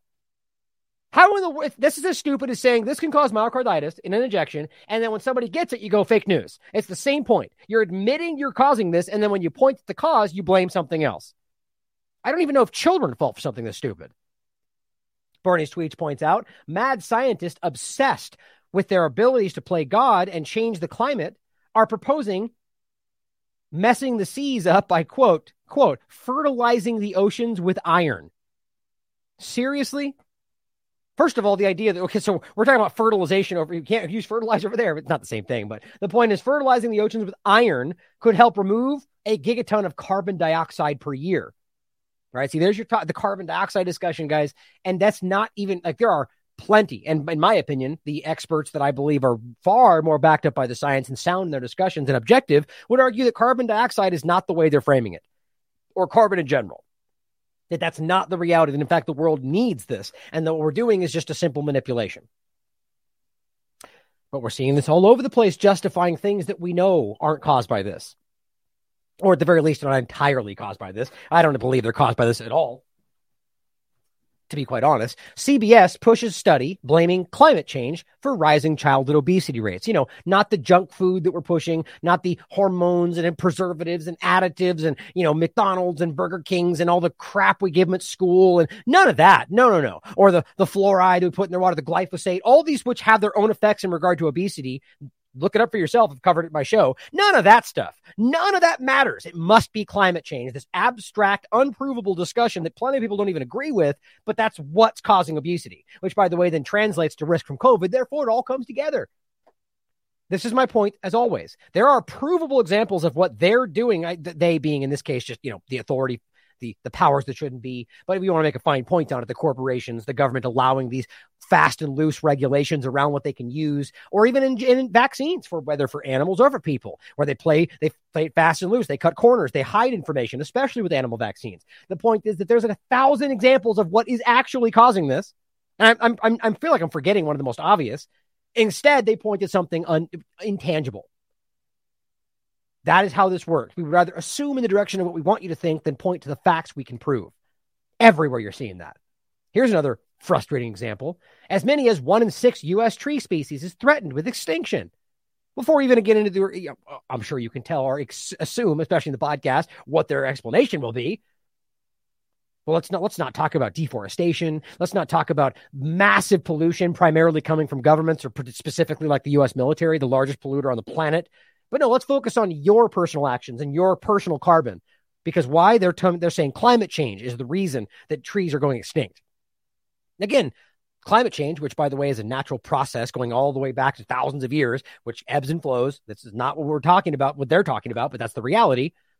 Of course, with increases in temperatures or decreases in temperatures being natural could lead to these things going in the same, you know, having less species and then having more, you know, however you want to look at it. But the point is that what is primarily causing this, and has been long before this, is their actions, or rather their lack of concern, the way that they will, the points I simply made are the most obvious. The deforestation, right, which is happening overwhelmingly everywhere for all sorts of other reasons, including getting them out of the way so they can mine or drill, or 1,000 reasons why this is happening. But the biggest one, or the biggest polluters, or the people that might cause the things, even if you want to pretend it's climate change, are the very people that are not changing what they're doing. In fact, they're pointing to you and saying you have to change, and that's why this is happening. My point, as always, is that it's a ridiculous oversimplification to say, well, it's just climate change. That's why. When, by the way, they can't prove that. That's just their subjective assumption, which they will always do in the direction of their agenda. That's what's most likely causing it. Well, what about everything else? Climate hazards are turning 218 diseases into bigger threats, you know, or it's the thing you're giving people across the world that dramatically explodes their immune system and destroys their ability to fight these things, or those things in and of themselves then cause other problems and diseases to get exponentially worse, or, you know, maybe it's the antibiotic problem we're creating by overusing these, which cause things to get worse. None of that's part. It's all climate change. Must be. That you can't prove, but let's say that authoritatively as a corporate outlet. This is insulting to your intelligence. Oh, and by the way, I'm sure many of you saw this, a World Climate Declaration signed by over 1,100 scientists and professionals. They say there is no climate emergency. Now, my point is not to say, there you go, ends the conversation, which is what they love to do with their preprints and whatever else they find. This is simply pointing out that there is a lot, thousands of highly credentialed experts, scientists, doctors, professionals around the world that are adamantly saying, look, this is not real. Not that we're not destroying the planet. Those two things you can separate. Yes, we're destroying the planet in a million different ways, and the very people doing the worst destroying are the ones nobody's talking about. On top of that, the climate emergency is not what they're calling, is not real. It's not what they're pointing at, the carbon and all the issues. In my opinion, the science does not back that up. Now, you don't have to agree with me, though. Just recognize that it's not defined. It's not settled. So when they push in politics and policies and agendas that change for everyone in the world, how is that possible when apparently half the planet doesn't agree? Well, that's the whole point about the Great Reset and the technocratic future. You don't get a choice. Your betters will decide for you. Now, in regard to climate, a couple last points before we shift over into the new direction. A breaking article from the Counter Signal points out that Trudeau is installing weapons armories, interrogation rooms for Ministry of Climate Change. This on August 23rd. It says the Ministry of Environment and Climate Change is building a new facility. Now, to be clear, this is something that was leaked to the Counter Signal. I can't personally verify that these documents are accurate. But the point is, in general, that's not, I don't find the document of the building being built to be the most damning, quite honestly. I find the report that everyone can see to be the most damning. But if we get more of this fleshed out and I can confirm this for myself, I might change my mind. But the point is, he has this link, just Counter Signal overlap on the whole thing, but arguing that somebody gave him this and the blueprint shows a firearm storage and so on. Now, just take it with a grain of salt, seeing as how we can't verify these documents for ourselves. It's not included. There's no link and so on. And apparently he's got a whole bunch more and he only showed this one picture. So just consider all of that. It says the Ministry of is building a new facility in Winnipeg that will be home to the armory, interrogation rooms, biological labs, media relations offices, controlled quiet rooms, and this is all based on this document that we can't look at. The plans, which were drawn up by a firm in Winnipeg, open a window into Trudeau's future plans for climate enforcement. Now, this is what I focus on. Because look, if you're talking about enforcement arms, just like the IRS or anything else, or even the Postal Service, they have guns. It's obvious to me that they're going to give climate enforcement, and they argue it's the end of the planet, some enforcement arm. But it says down the hall from the proposed firearm storage rooms are several evidence rooms, interrogation suites, and adjacent recording rooms. Now, I just point out that how do we know that the firearm storage wasn't added by the person that leaked this to him, and so on, right? This is how we have to be today. We have to be objective enough to realize that we don't know, even if he believes, and it is, we don't know for sure until we can prove it ourselves. Now, it says, according to the recent posted Indeed.com ad, the ministry is searching to recruit a battalion of climate pollution officers, a unit within the coldly named Environmental Enforcement Directorate. It's right there for you. Enforcement Officer, Environmental Pollution Enforcement. That's pretty alarming. And this is posted on the closing date, September 22nd, 2022. So, I mean, there's no misunderstanding this. If you're enforcing environmental pollution problem, how would you enforce that exactly? Either way you look at this, guys, it's pretty obvious. They're going to have some kind of an enforcement arm to stop you from doing what they've decided is problematic for climate change. That is crazy, especially when apparently half the world doesn't agree. I just say rough generally because I think politically there's a line there, but you guys can decide for what degree, half or not. But it says the Impact Assessment Act, or IAA, which was quietly passed in the final days of Trudeau's majority government, grants sweeping power to ministerial enforcement officers. But until now, little has been explained about where and how climate police will be deployed. The AII empowers agents of ministry and climate change to enter premises without a warrant or to verify compliance or prevent non-compliance with the act. Trudeau's climate police may enter any project location that affects the environment to take photographs, assess computer systems and communication devices, and, quote, direct any person to put any machinery, vehicle, or equipment in the place into operation or to cease operating it. So think all the farmers and all the different, that's exactly what we're seeing now, shutting all that stuff down. Climate police may also prohibit access to the location entirely. It seems to be no coincidence this climate police armory was placed, or, assume that what they're calling the armory, was placed in the heartland of agriculture production in Canada. That's concerning. This information comes just days after agents dispatched the ECCC, or by the ECCC, were accused of trespassing on private land in Saskatchewan to collect nitrogen samples. That's exactly what we're seeing, the fertilizer discussion, the newest target, of Trudeau's climate change agenda. According to the landowners who confronted the federal agents trespassing on their land, they were told that the purpose of them being there was to test the water in the farmers' dugouts to measure nitrate levels. Trudeau's government recently announced a policy to reduce the use of fertilizer on Canadian farms by 30%. This is Agenda 2030. It's not even secretly discussed. That's what this is. And the idea being is opponents are arguing that will cripple the food supply. Well, of course it will. This is not hard to understand. This is everywhere. Here is President Macron warning Wednesday that France faced sacrifices in a new era marked by climate change and instability caused by Russia's invasion of Ukraine. So apparently climate change and instability are just because Russia now. Now, that whether he meant to make it sound that simple or not, but it says it signaled the end of abundance. I mean, this is just, who is actually buying this? That Russia being involved in invading Ukraine and it's not even the overtake of the entire country at this point, but Russia invading this country is ending abundance for the world? Not the burning of wheat fields and stealing of oil of Syria, or the burning of wheat fields and stealing of oil from Yemen, or the controlling of multiple different locations that produce lots of different things. None of that matters. The U.S. government doing all of that. No. It's just this one location. Oh, and don't forget that the actual wheat discussion is predominantly being proven, by the way, by our show and plenty of others, being done by Ukraine. Burning the areas where the wheat is, or blocking them from being moved, or putting mines in the area to stop them from being shipped out. All this is proven, but it's still Russia's fault. Right. That makes me pro-Russia because I care about facts. This is incredible. But the sacrifices, the point is, you need to take it on the chin for the rest of the world. What we are living through is a time of great upheaval. Firstly, because we are witnessing, and not just since this summer, but over the past few years, the end of what we might have seen as abundance. And for those who enjoyed it, it is also the end of a carefree time. Our freedom, the liberty to which we have grown accustomed to in our lives, has a price, and sometimes when we have to defend it, we have to make certain sacrifices as we fight to defend it. Oh, right. That's that old, freedom isn't free. Let's go watch America Team Police, right? You got to pay for it. Right.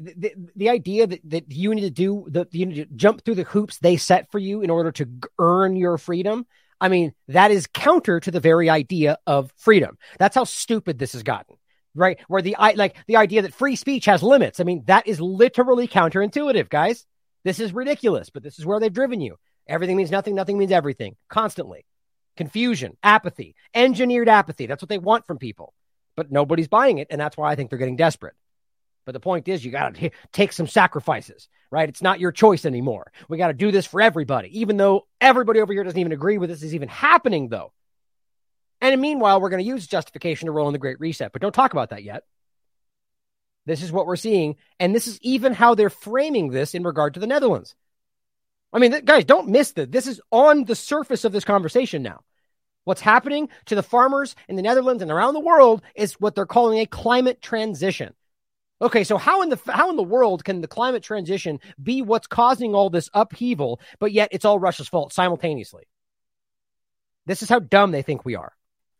Farmer protests in the Netherlands show just how messy the climate transition will be. No, this shows what happens when you destroy people's livelihoods. What happens when you arbitrarily set some metric to meet some arbitrary goal set by technocrats and elitists to drive in what you want to drive in, meanwhile destroying the food supply in the short term and potentially forever, and acting like it's what we need to do for climate transition. I mean, look, even if you believe that they're right, even if this is, we're all going to die in the next 5 years, even though they keep putting we're going to die in the year 2000. We'll be underwater by the year 2001. Everything will be dead by 2005. Over and over and over, they keep pushing it out. We'll have a complete ice age by 1990, whatever the narratives from before were. We'll just jump to the next one. Sort of like with COVID. Just jump to the next one. Just keep following them. No, that mask doesn't work anymore. Wear this mask. Okay. Why do we keep listening to them? But again, even if you think they're right, does choice not play a factor here? At what point do we allow the world elitists to decide for everybody else what the right direction was? Don't they still pretend that we have representative democracies? I mean, none of this adds up. Everything they say one moment completely contradicts themselves by the next moment with the next agenda. But all it comes down to is emotional ploys and saying we need to do the right thing for the right people and stand up for the children and the people. It's all manipulation. When the facts clearly show you that their own narrative doesn't even line up anymore. Climate transition, July 29th. What's driving the dispute? Manure. The Netherlands' intensive livestock farming system produces an unusual excess of animal feces. When mixed with urine, those feces give off ammonia and nitrous oxide. The former is a pollutant that can leak into the air and water, harming local wildlife. You know, that, and then also all the other things their governments are doing, which is 10,000 times more damaging. The militaries and otherwise, the corporate runoff and all the different things we know are happening. But let's stop the farmers, because that's the worst problem, not even remotely. The latter, of course, the part that they're getting at with climate change, is a potent greenhouse gas that traps heat in our atmosphere. Well, you know what puts off the most greenhouse gases? The military's polluting. And everybody else, they don't want to point that. It says the Intergovernmental Panel on Climate Change says nitrous oxide accounts for around 6% of global greenhouse gas emissions. The argument is whether those actually are what are causing problems, or if they even cause a problem. The idea that the climate changing is a natural progression of life. That's the argument. You can decide for yourself. But if we have an entire grouping of scientists who are putting up documents saying this is completely fabricated, then maybe we should consider that. You know, maybe it's called intelligence to consider other people's opinions. Not here, though. Not in this world. No, you have to stop what you're doing because we've decided this is the right direction. And we've pinpointed your farms as this small percentage of the problem. And we're going to start there and destroy the food supply instead of dealing with the largest problems first. That makes sense, right? In June, the Netherlands unveiled a world-leading target to halve emissions of gases, as well as other nitrogen compounds that come from fertilizers by, 2030. Why not? Yeah, that's not arbitrary. Always 2030, because it's about Agenda 2030. It's about the UN goals. They're not hiding that. To tackle their environmental and climate impacts. So at what point did we miss where the elitist, globalist governments, or the government that's building, is now setting these ideas, and leaders of countries are just making decisions without any voting, without any input by the people, and in fact, at the direct detriment of the people. And now they're even saying that, oh, you got to take some sacrifices for our choices. At what point do we realize that none of this is even remotely the illusion they present of what our governments are supposed to be? In fact, it's proving to you what we've always told you they are. The government said it was leading an unavoidable transition for agriculture. Is it unavoidable? Did we vote for that? What do people think? What do the farmers think? Is this even what most people want? None of that even matters because they've already decided.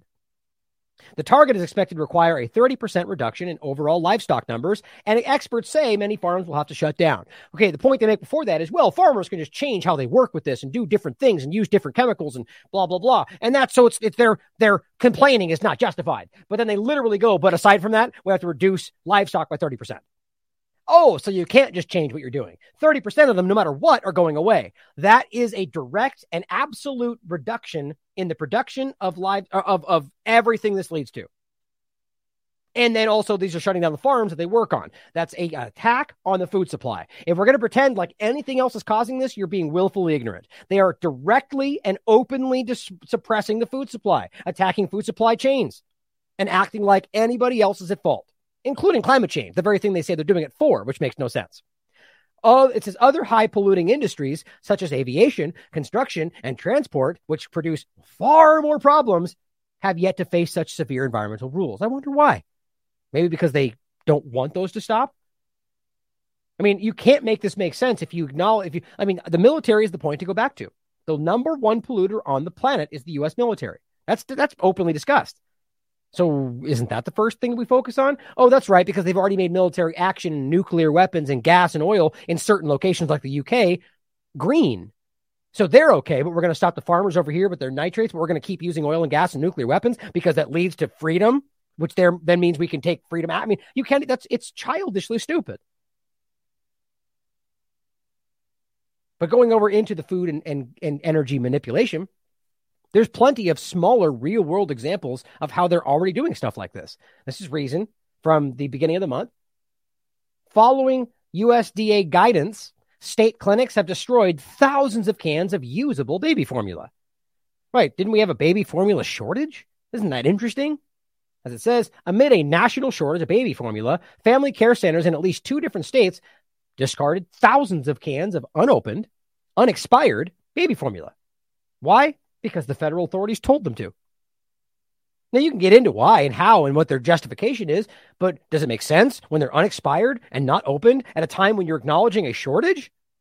That is a manufactured problem, guys. Now, this point, I can't necessarily just tell you whether or not this is because they were expired or so on, because that is certainly possible. But this is a clip of a trucker who is watching them throw away pallets upon pallets of formula. So when we know that it is happening, when they're not expired, we should at very least consider whether that's what this is too.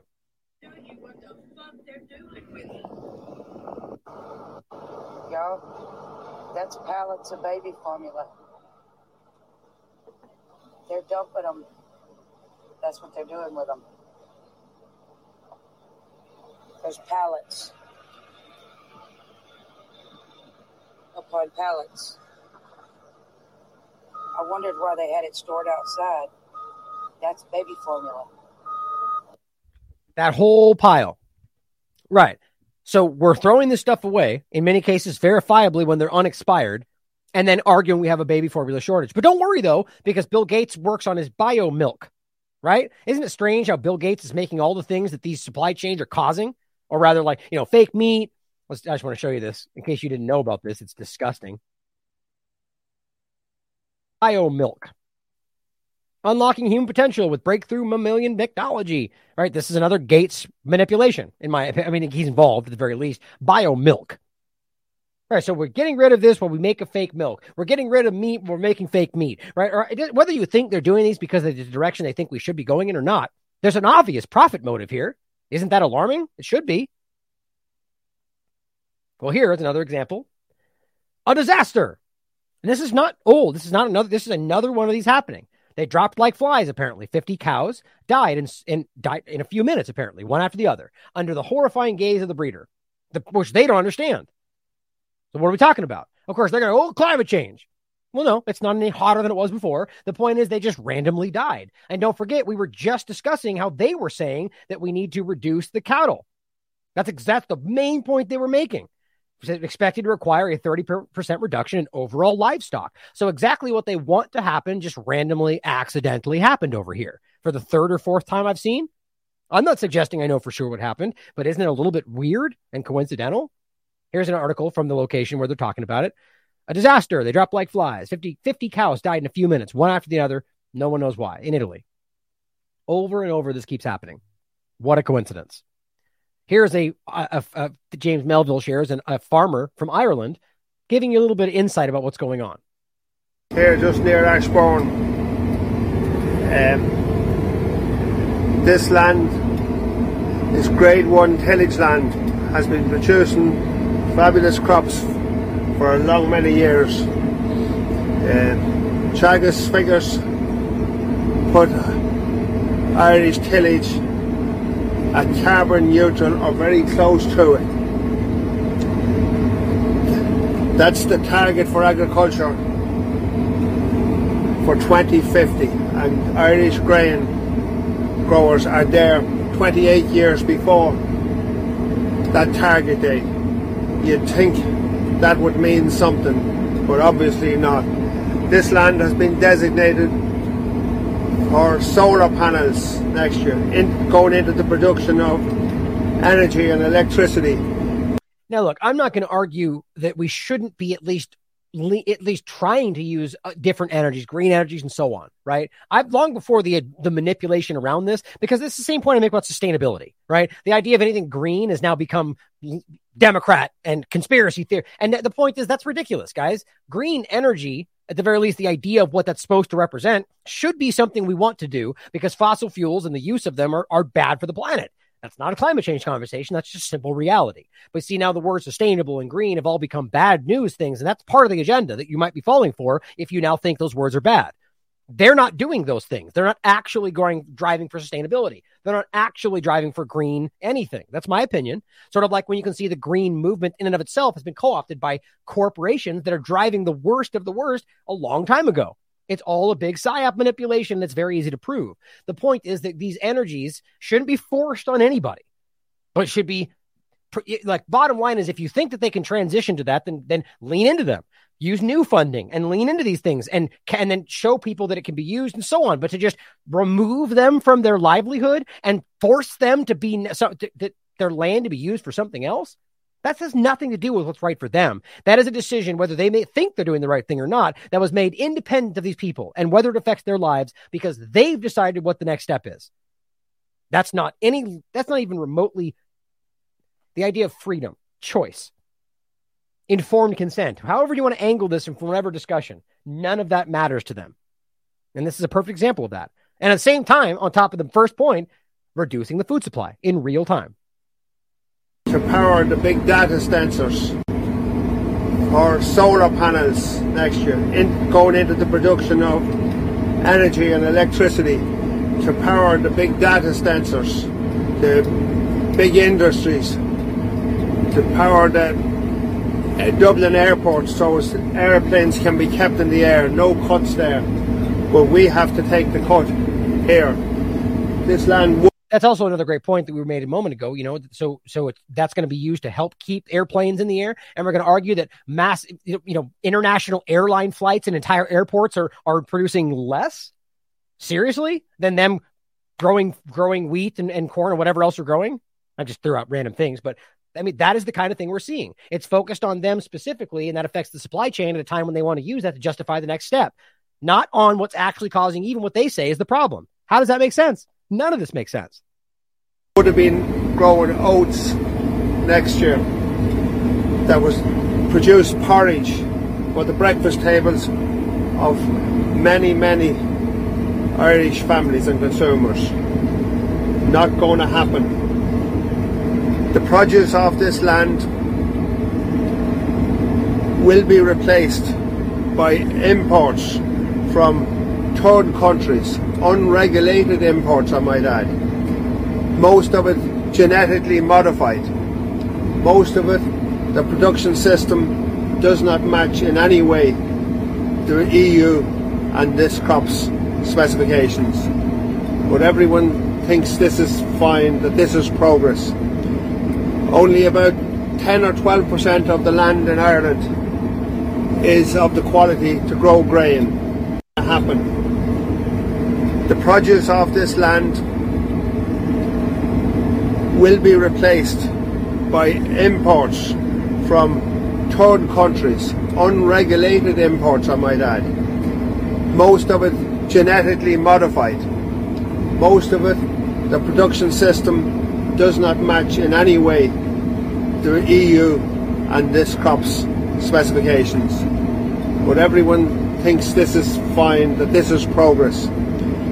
Only about 10 or 12% of the land in Ireland is of the quality to grow grain. The rest of it is not. So why is all these solar panels not being put on this land that's marginal, bringing wealth? Right. So the point is, why choose the land that's most important for feeding people as opposed to any number of other locations that could be used? There's an obvious coordination to the actions they're taking that directly lead to the reduction of food supply, and we're going to get to energy next. But here's another example. You might have seen this story. This is Rebel News from USA. Armed federal agents recently raided Amos Miller's organic farm in Pennsylvania. They demanded that he cease farming and crippled him with $300,000 in fines. He told me that an alliance between big government and industry are making it harder for farmers to farm. I'm Jeremy Lafredo for Rebel News in Birmingham, Pennsylvania, a remote Amish village home to Miller's Organic Meat and Dairy Farm. Recently, armed federal agents raided the farm and demand they cease operations and pay over $300,000 in fines. Miller's operation is entirely holistic and natural. Whether it's the water buffalo, the cattle, or even the camels, the animals live, as Miller argues, how God intended and eat fully organic diets, munching only on wild plants, flowers, and the bugs in their pasture. The federal government is arguing that Miller's farm isn't adhering to federal regulatory requirements for food. Miller, his community, and his thousands of customers counter that the federal government mandates food be prepared in ways that make it less healthy and nutritious. Federal agents continue to pay him visits and threaten his farm, crippling the business economically with over $300,000 in outstanding fines. What's interesting to me is that before this COVID madness, they used to let Amish communities to their own. Like, they let them live their own lives, even though there was all sorts of things, the unpasteurized milk, all these things which outside of their communities, well, you can't do that. Can't risk your own life making your own choices. Oh, no. But today, suddenly that changes. Why? Well, because they clearly recognize that these Amish communities serve as another outlet of potential food and resources at a time when they're cutting those away from everybody and want you to depend on the government. Just my perspective. Why else would you attack this Amish community in the middle of a direct targeted attack on supply chains? Because they could potentially sell to people around them. Or however you want to look at this, this doesn't make any sense at a time when you are alternatively saying we're having a struggle with supply chains because Russia. Meanwhile, let's attack the farms around us and say that's not Russia's.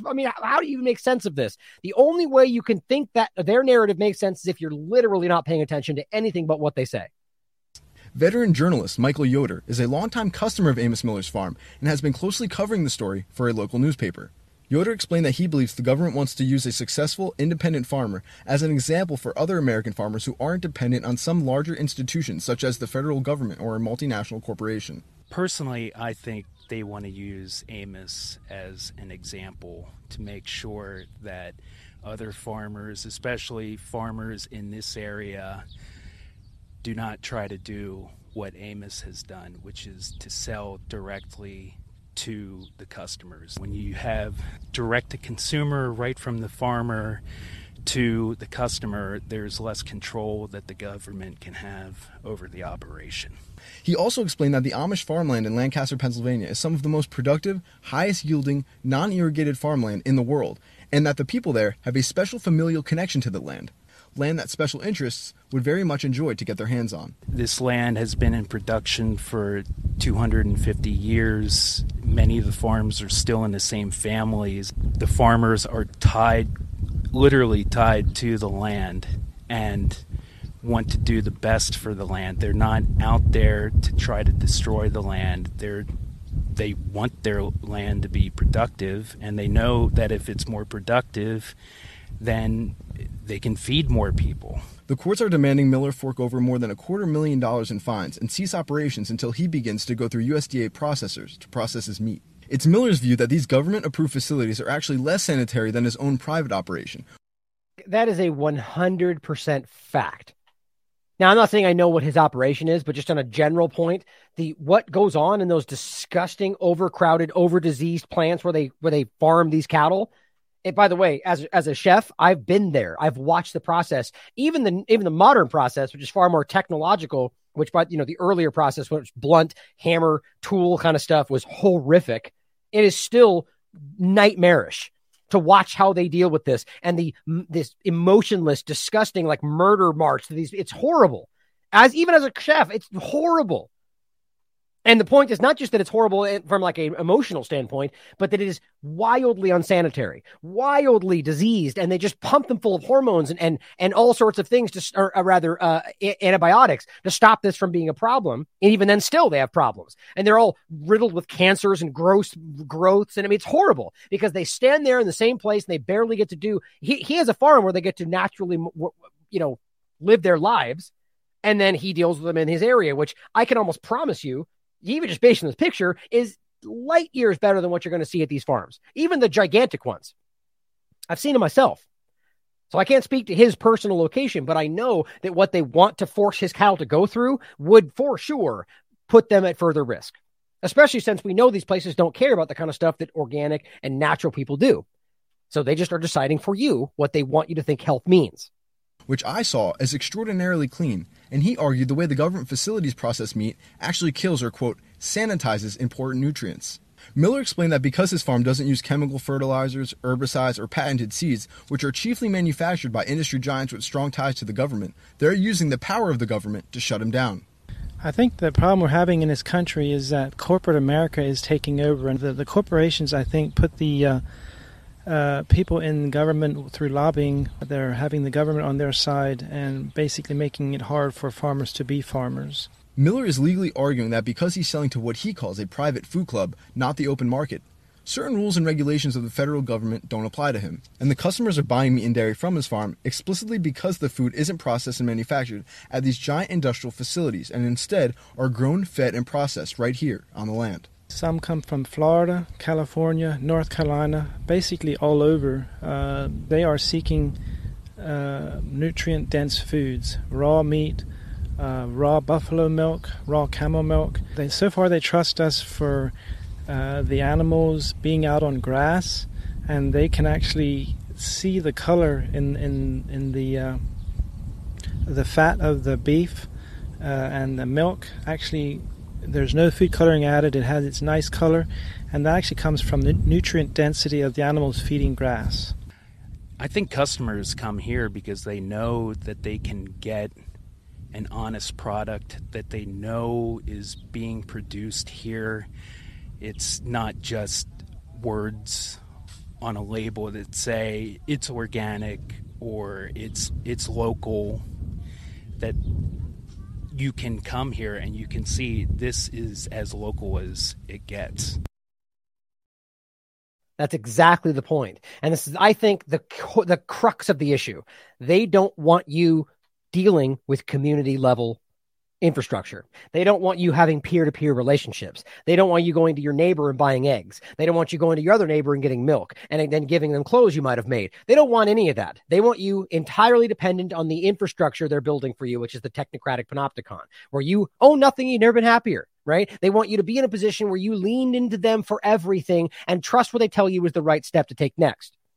From a specific food discussion, it's so very obvious they don't want this kind of relationship. That's why they're shutting this stuff down everywhere. What you should be doing right now, if you want to protest these actions, is going the other direction. Find your local community people, find your people with chickens and cattle and, the local butcher. Find these people and do that. Don't go to the local supermarket. Don't go to the Walmart. Don't go to the Whole Foods. Go to the places around here or your local area and promote them. Tell your neighbors about them. Maybe it'll be a little more difficult, right? But that's the things we need to start shaving away from our daily routine.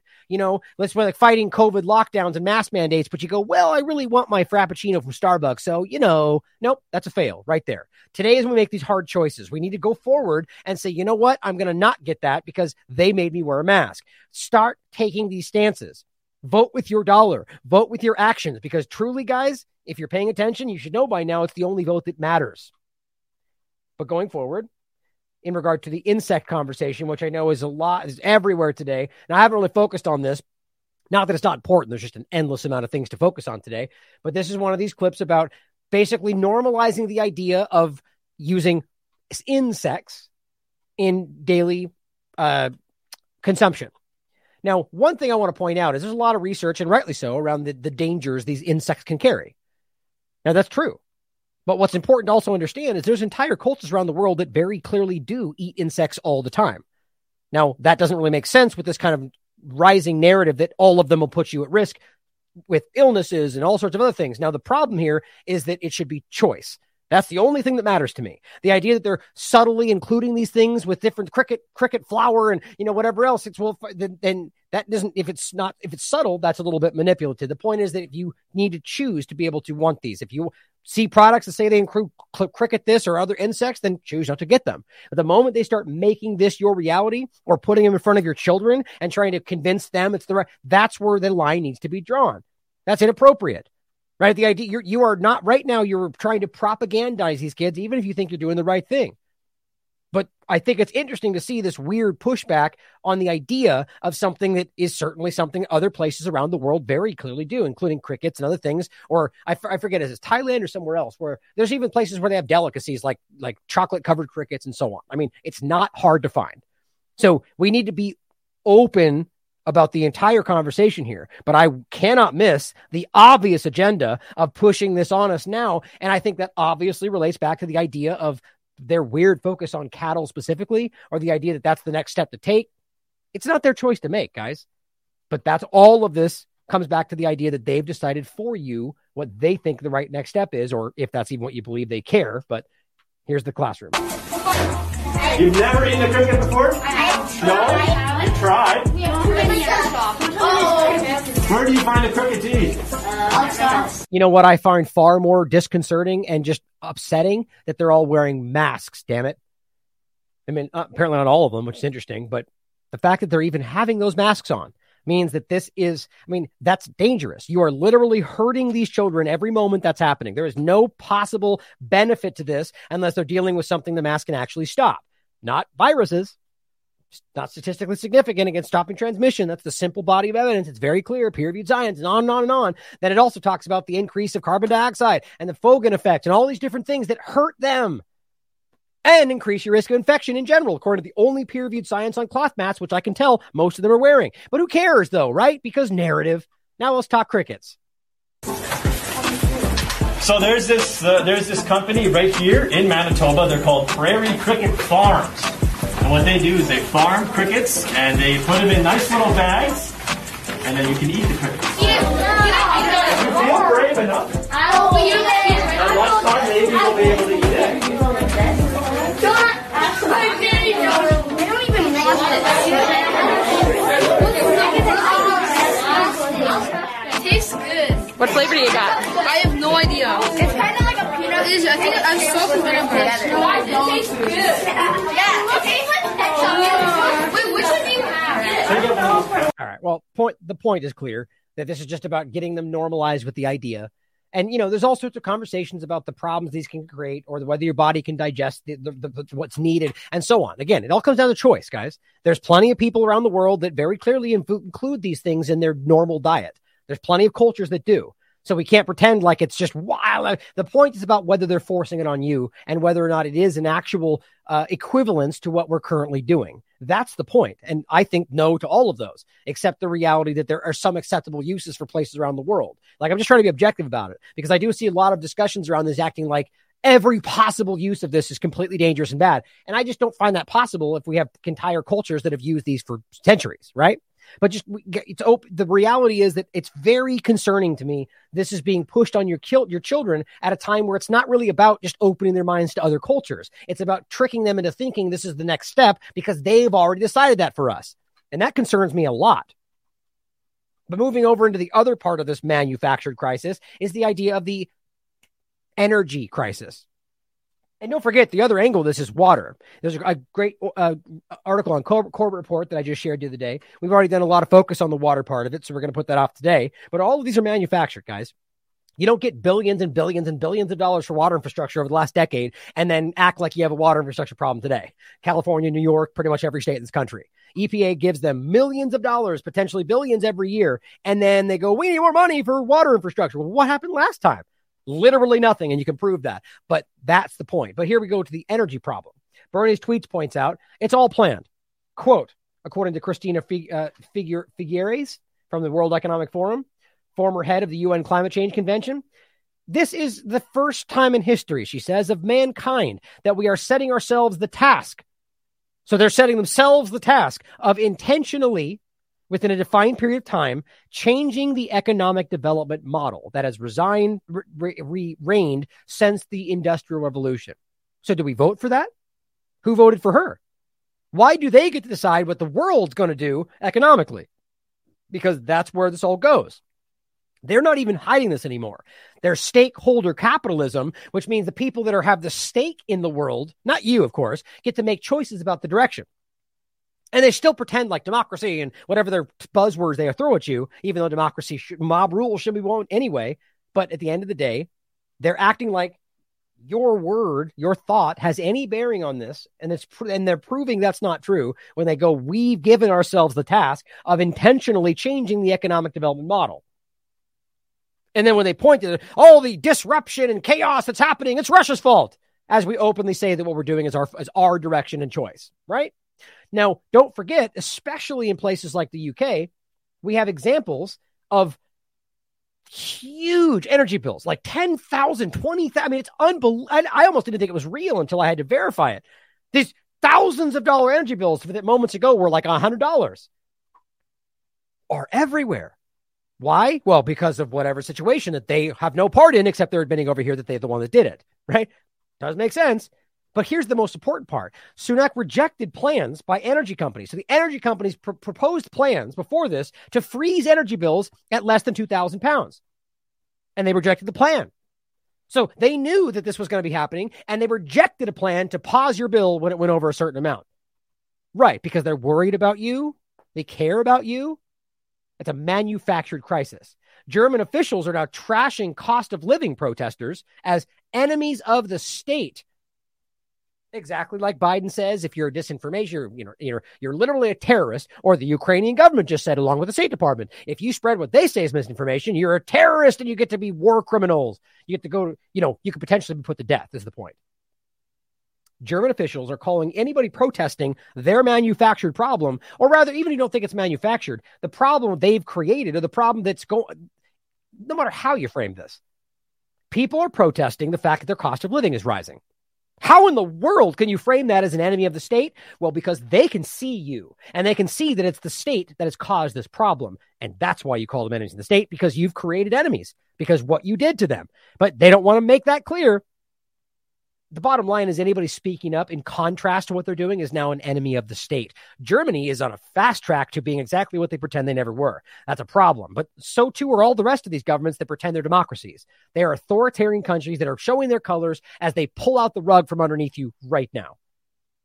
Here's Bernie's tweets again, showing you this is what happens when you cancel your direct debit with the energy suppliers. Okay, so you're in a position where your last bill was $10,000 and you go, whoa. Well, I'm going to stop that from happening. I'm not going to allow you to take it out of my bank account. And then guess what? They send you a warrant applied to be forced for applying for forced entry to install a smart meter operating as pay as you go. First of all, smart meters are rife with all sorts of radiation and cancer potential technology that plenty of studies have shown. There's a dramatic increase in EMF and all the problems they go along with, also can be remotely shut off or turned on. Why would you want that? So under the guise that you need to pay as you go, I don't know why you wouldn't be able to do that in the same situation they already have. Just pay for what you use. No, the point is they want control over your finances, control over how much energy you use, and be able to shut that off if you don't do as you're told. It says existing smart meters will be set to pay as you go. Millions will have no energy this winter. But the idea that because you don't want them to have direct access to your bank account, that they're going to a forced entry installation of a smart meter. This is the forced direction of technocracy. This all leads into the same 5G discussion, all of it, because that's what they operate on. In China, the same thing we're seeing is happening. The major manufacturing hub in Sichuan province has ordered all factories to shut down for 6 days. Why? To ease the power shortage. You see, this is not just one place, one country. The world and the governments involved with the World Economic Forum are all in lockstep here, guys. Sichuan is a key for a semiconductor, what a shock, solar panel industries, and China lithium mining hub. Very interesting. Here's another example, different location. Shanghai suspends power for 2 days due to electricity shortages. Where's all this coming from? Why now? Tesla and other manufacturers are being affected by this. Well, here is what they're telling you from the World Economic Forum, or rather specifically the World Government Summit. Same point here. The financial system is broken, they say. The solutions requires new rules. Well, look at that. So you need to reimagine it, but you can't do that until it's broken. You can't rebuild something until it's broken, right? Build back better doesn't happen until you destroy what's there. So here we are. Well, we're watching them destroy the financial system, which, by the way, is never been perfect or even logical, in my opinion, but that's not the point. They're burning it down so they can rationalize to you the new thing they're pushing on top of you right now. That's not the one. Hold on. Let me make sure it's the right one. Yeah, this is it. Okay. What underpins a world order is always the financial system. I was very privileged. My father was an advisor to Nixon when they came off the gold standard in 1971. And one of the worst moves ever made in this country, right? That was the beginning of the fiat currency, which is what's been used to destroy everything. So I was brought up with a kind of inside view of how very important the financial structure is to absolutely everything else.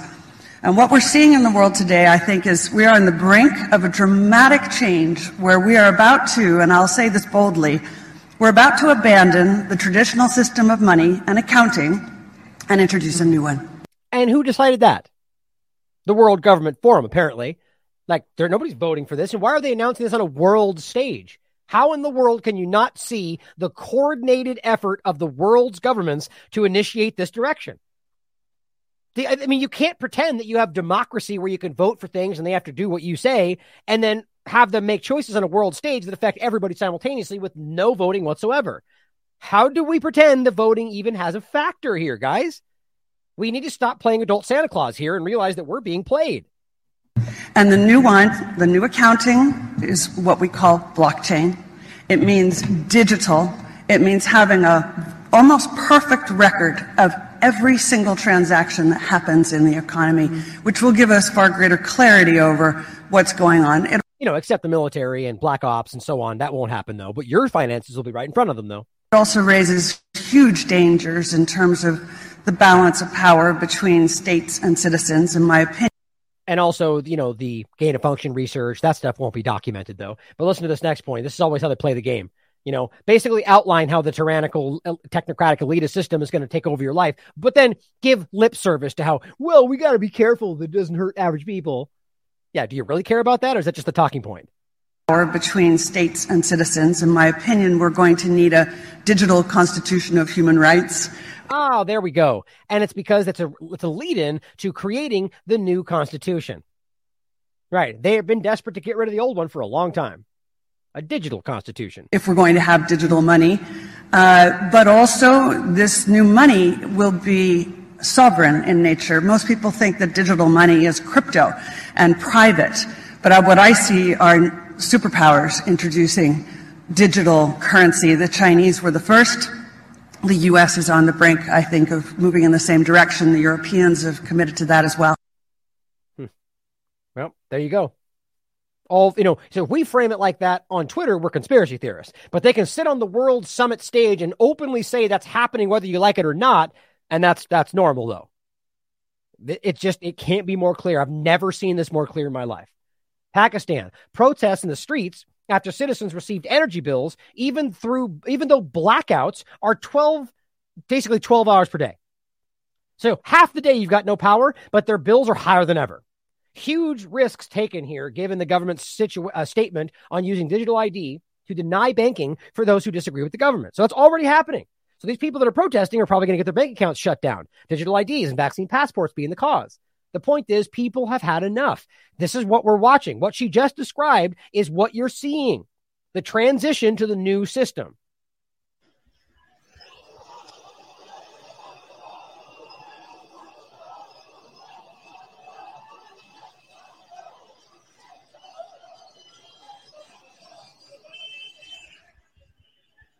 People, the world around, are fed up.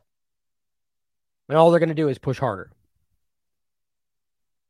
Now, here is their solution, at least before we get to the digital ID solution. This is about saying, you can't pay your bills? Let's ignore for the moment that we created that situation. Here's we'll help you. Energy firms propose a proposal of £100 billion in loans from government to cap home energy bills. Great. So you create a problem where you charge us more than we should have, and then say, here, we'll give you a loan to take care of that problem we created. Debt slavery is a risk they may be willing to take, it says. It kicks the can down the road, but will stop half the country being in fuel poverty. No mention of business help, though. Without them, many will collapse. Now, the government, understand, using this money to do that is still coming out of your pocket. This is transfer of wealth. Here's another example. Supermarket in Iceland has rolled out an interest-free loan scheme to help shoppers stock up on everyday items in the cost of living crisis. So they create a crisis, they increase the price, they up the prices in general, or in this case, maybe they have to because of the supply chain, and they just say, hey, let's put you in debt, take out a loan, we'll do it ourselves. Why does this is this is a self-fulfilling prophecy. You're going to compound the problem by doing this, which is only going to make it collapse faster. That's the point in my mind. Here is the next solution, as Bernie Sweets points out. UBI is the agenda. When your government provides your income, they will have total control. 3 billion people form the global workforce, with 1 billion losing jobs to AI within 10 years. So the narrative goes. You are the collateral damage of the fourth industrial revolution, which, don't forget, is why I played in the beginning. They've told you about what this was going to be, implantables and nanotechnology, and that's what they keep pointing at to the fourth industrial revolution. What Klaus Schwab has said since COVID-19 began is we are currently in the fourth industrial revolution. Don't miss that point, because that's what they're telling you is happening now.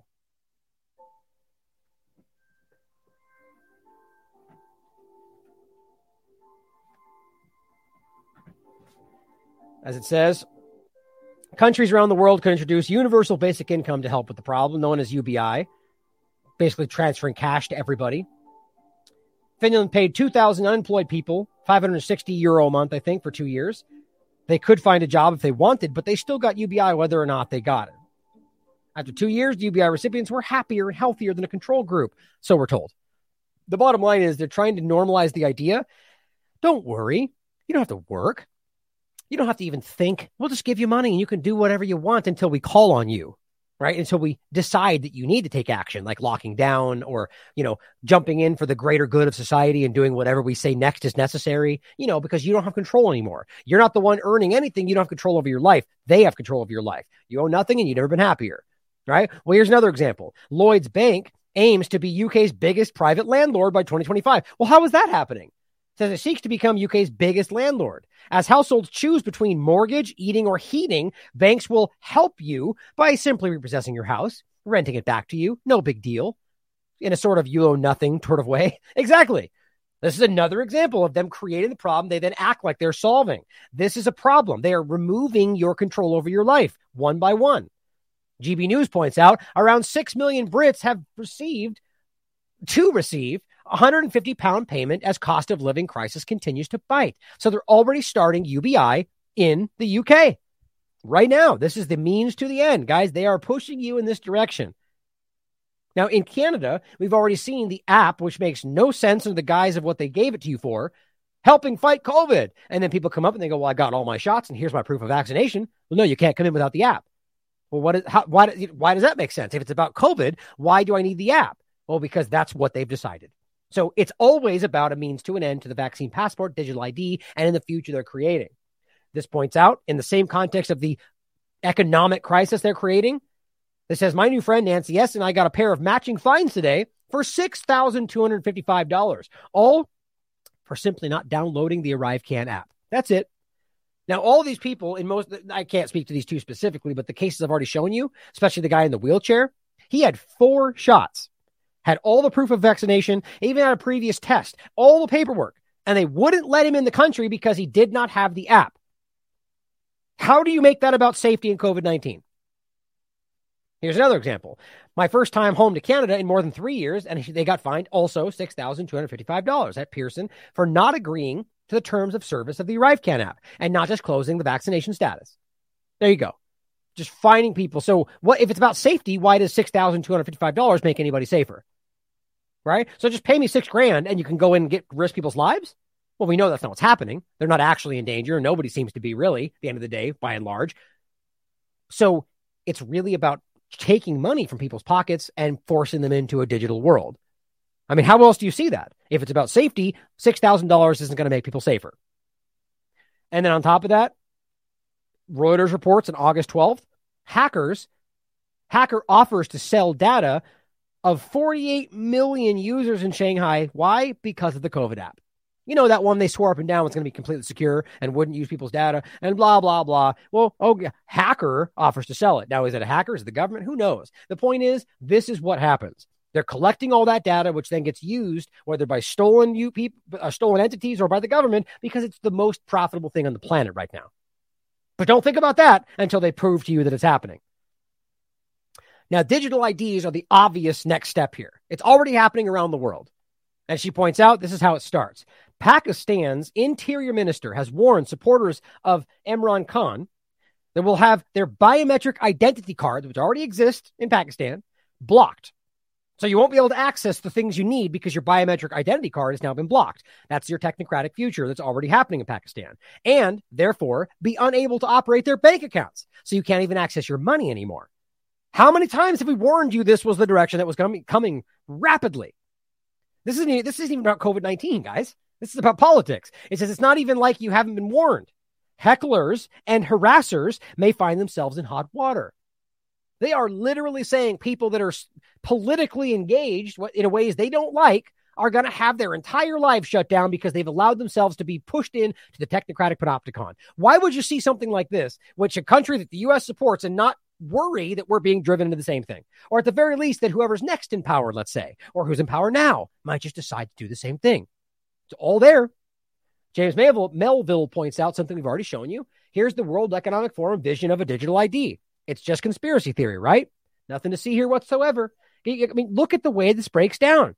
Your digital identity relates to healthcare, financial services, food and sustainability, travel, human response, e-commerce, social platforms, e-governance. Your entire life hinges on this digital identification, which they can then use to shut your life down. And as Nisha points out, too late. Get your My Colorado digital ID available in the Apple Store. right? It's all, now maybe it's not forced just yet, but guess what? This moment that they need to, Colorado will make that required to do something simple, to access something that everybody wants. Then it will become necessary to access something everybody needs. Then it will become a detriment if you don't get it, and then they'll force everyone to get it. We've seen this every single time.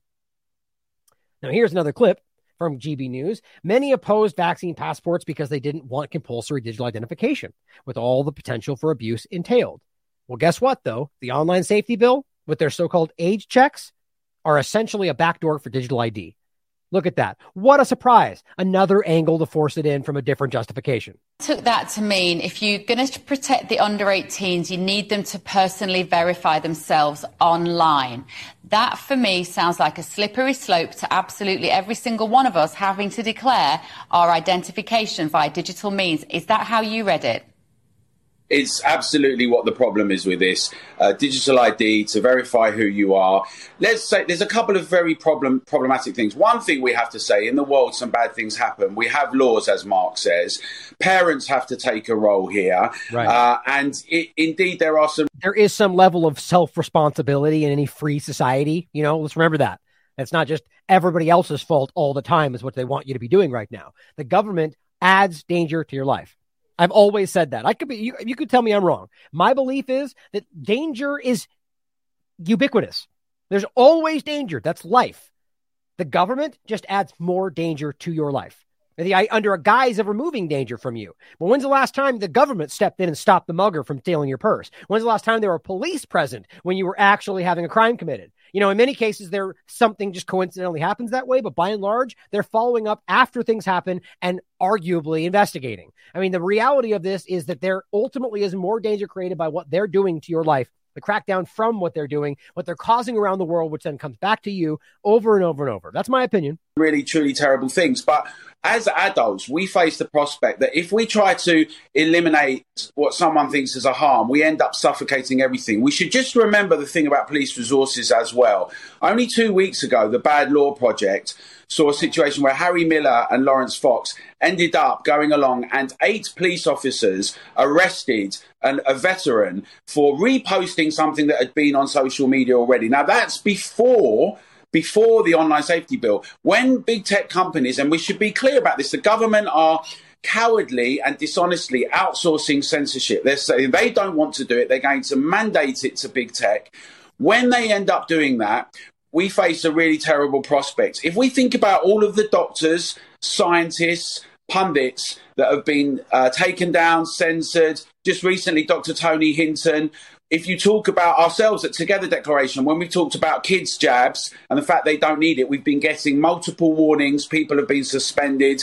What we need is to have robust, open debate and discussion. That's what a free society is about. Liz Truss should sack it and look at ways that they can deal with things, but also be realistic. There's also a parental responsibility, and things that are illegal have to be handled. If we're honest, let's not be technophobes or technophiles about this. It's always been the case that there's been a question about younger underage people and questions like this in society.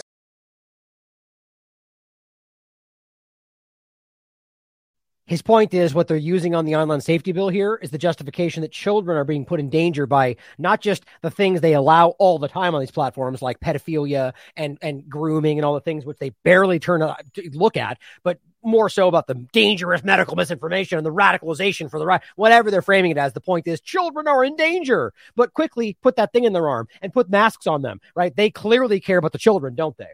It's all about the digital ID, guys. And I'm absolutely convinced about that. Here's the next part. You thought your government was listening?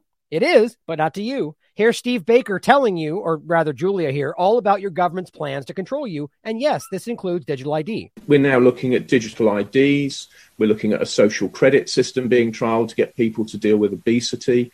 Central bank digital currencies will enable the state to enormously intervene in our lives. And, reasonably, you can sit back and say, wow, what is going on with the change in the relationship between the individual and the state? And I can see why some people are quite frightened. I have to say, neither you nor I are conspiracy theorists at all. But I have to say that the government is giving an awful lot of ammunition to conspiracy theorists who are saying. Yes, because they're correct. Now, not broadly every conspiracy theorist, everybody would call conspiracy theorists, but the general consensus about what conspiracy theorists were pushing have, by and large, turned out to be exactly what happened. Now, people like Scott Adams are going, you just got lucky. You guessed and got lucky. And it's like, come on, what a hubris, what a ridiculous argument full of hubris to act like you're right even though you're wrong, and we're wrong even though we were right. It's ridiculous. This is what's coming. A little bit far-fetched, and you might be thinking that this kind of authoritarian control over your money is not going to be anything that we'll see in the future. Unfortunately, this is already implemented in the world. In China, the government is already able to program what its citizens can and cannot spend their money on. Over the last few years, they've limited millions of people's ability to buy things like train tickets, passports, and luxury goods. They're able to do this because of China's intense social credit system that links each person's identity and actions to their bank account, allowing the government to see and to control everything a citizen does with their money. And it seems like the West is paying attention. In nations like Sweden, South Africa, and Canada, trials of programmable central bank currencies are already underway. In fact, almost half of the world's nations are at some stage of implementing this kind of programmable money, meaning no matter where in the world you live, this technology is likely only a few years away. Okay, so how does programmable money tie in with the personal carbon limit? Well, it all comes down to whether or not you've gone over your monthly usage, and if you have, there are two possible case scenarios for that. The most openly talked about penalty for a person going over their individual carbon limit is that they'd simply get charged for doing so, just the same as what happens to large companies today. Taken too many car trips this month, or bought a little bit too much meat? In that case, you'd simply get a bill at the end of each month from your government, so you can pay the price of being a naughty citizen. As your entire carbon usage would be tracked by a government CBDC, there would be no way to hide how much carbon you've used. And since they now also hold the keys to your money, they won't even need to send you a bill for your excess usage. Potentially, they'll just automatically pull your fine from your bank account. That is exactly what we just described, and exactly what they just made clear is the potential future. But they don't frame it as being because you don't say the right things or promote the right media. They make it out to be like you're whatever their narrative would be. But that's exactly what's being built out around us right now. How, China bad guy, except we're going to do exactly the same thing. Well, here's another example. Reuters, Orwellian, exactly, facial recognition cameras in UK stores challenged by rights groups. This is July 26, 2022. This has already been happening. It's already there. They're already building out the panopticon around you. Here's another example from Mazda's CX-60. These cars they're building. This is the SUV demonstrating new facial recognition systems and able to access the car itself, or maybe shut it down without your knowledge. Good afternoon, everyone. It's Tom from Mazda Gurus, and today I have roped in our lovely guru Sally. Hi, Sally. Hello. To demonstrate the driver facial recognition feature here for the optimum steering wheel, driver's seat and wing mirror position on the new CX-60. So, Sally, would you like to demonstrate how we get into it to begin with? We first of all go into our car settings and we go all the way down into driver personalisation. Now, what we have done is we've moved Sally's seat all the way back and all the way down as far as possible. Sally's going to add herself in as a new driver. So just click OK on that, Sally. So we have to work out how tall or short Sally is, which we worked out is 162 centimetres. As soon as Sally hits start, the system... Hold on, Sally, let me zoom out. The system has told her to take off her glasses and caps and things like that so that the camera... Sally, where's the camera again? Just that. Up in the corner so it can see her face. As soon as Sally clicks start, everything should move.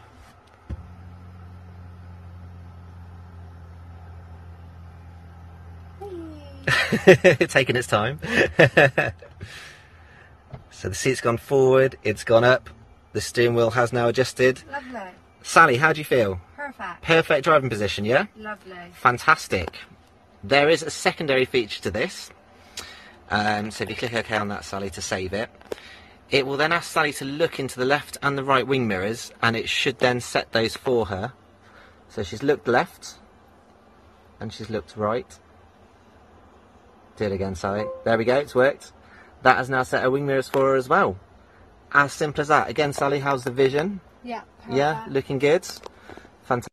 See, the point here, guys. Now, the first thing I said was, or the second thing was reference to Vault 7, which we know these kind of technologically advanced cars have already been shown by Vault 7 releases from the CIA, from WikiLeaks, but about the CIA and others, that they can shut these things off remotely. There's even examples of people that died in prominent ways that were potential victims of that. The reality here is that this can easily be manipulated. Like, how about the fact that this thing only sets into action when you prove it's you? But what about something that then suddenly decides it's not you? Or, however this works. The bottom line is there's a technological barrier between you and what's supposed to be yours, and that can be manipulated. But this is just a slow creeping step in the direction of exactly what we're talking about. I'm not trying to act like this is inherently bad and dangerous. I personally think it is. I think I'm scared of all this stuff because of where I see it leading. I'm just simply pointing out this is a means to which the direction they're all taking in a rapidly escalating direction that I don't even think most Americans want, or people around the world. That it's the conversation that needs to be had. Well, let's finish off with the discussion of where this is going from a great reset direction, from their own words. Here's Klaus Schwab, thank you, Wittgenstein, on the Great Reset. As you know, the Forum is a community of communities, big global stakeholder communities, we integrate governments, business, international organizations, civil society, our young global leaders, our global shapers, and I could go on. We are also involved into about 100 different activities or initiatives at this moment. All this will be integrated into a big work stream. The Great Reset will serve as a platform to integrate all the different stakeholders, to integrate all the different aspects. Because if we talk about the Great Reset, we know we cannot address all those issues in a very compartmentalized way. I think everything is interwoven. The fourth industrial revolution, for example, with the issue of the future of work, and so on and so on. Our work in the Forum will be very much determined by an effort to create new ideas, to present those new ideas at the annual meeting 21. I want to highlight the book itself is much more an analysis of what happened and what could happen and what will happen. But we have to find now the necessary responses. And here we need new innovative ideas, and we have to integrate everybody into this process. It has to be an open process. So that's the reason why I'm so keen to provide also a forward-looking dimension to this Great Reset initiative by integrating the 10,000 global shapers, leaders between 20 and 30 years old, who not only leaders, they represent society in 400 different cities of the world. Right. So not only is he talking about just, as always, reimagining things that you have no say on, but the idea that when he talks about him being inclusive and including everybody, he doesn't mean you. He's talking about including the people he deems at a high enough level to be considered. Right. So the global stakeholders and the leaders and those people, that's what he's talking about. Let's include all of them. But you don't have a say. These unelected technocrats are in these little circles deciding what you get to do and then trickling this down to the supposed leaders of these countries. This was a discussion before we got to where we are now. Now, here is the next part. Let's see. Oh, that's wrong. That's wrong. That's one we just played. Here's the next part. Same idea. And just to show you really quickly, I don't think it matters, actually. Yeah, so just the next part is the Great Reset Initiative and ESGs and so on. I think for me it's the final transition from short-term thinking to more long-term thinking, and from shareholder capitalism to stakeholder capitalism. Right, again, and that's not your choice. Right? What if I don't want to look long-term? Like the idea that these people are deciding what's right for everybody, whether or not you think so. That has to be the main point here. What gave them the right to decide your future? What gave the leaders of these countries the right to decide that's okay without your say-so?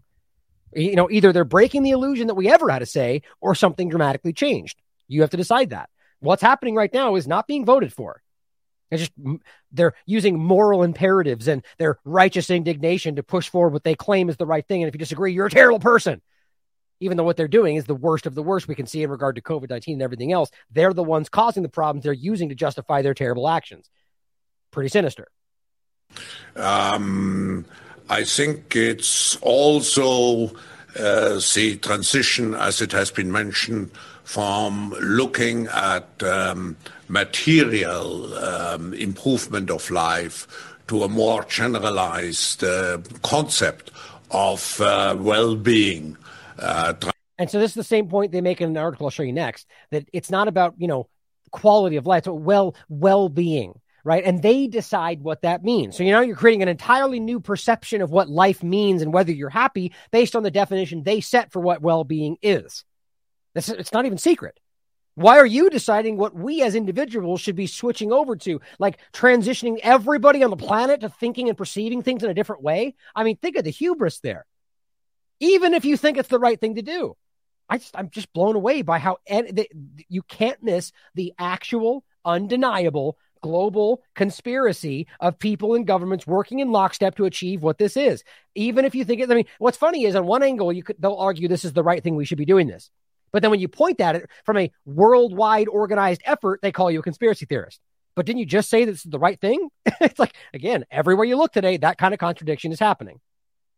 Translated on a corporate level into ESG measurement, environmental, social, and good governance criteria. That's the criteria I mentioned a moment ago, where in the UK specifically, they just rationalized that nuclear power and oil and gas and weapons, by the way, were all under the category of ESG because it leads to being able to spread freedom and democracy, which then leads to more choices being made in this direction. Like, think about the broken logic there. So the main criteria, the main problems, especially for environmental people like nuclear power, oil and gas, are then just shoehorned into being green because it leads to this and that. I mean, my God, what's the point of it? It's just about a means to an end.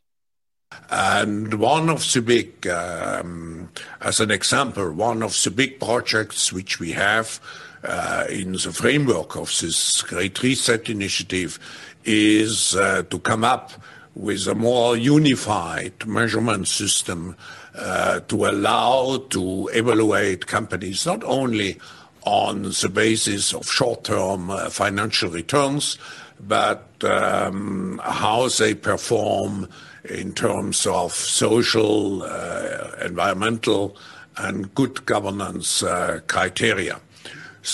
So criteria that they define, right? You can say good things and then read the fine print and find out good things means murder and genocide, right? That's a ridiculous point. But my point is that when they set the definitions, the words don't mean anything.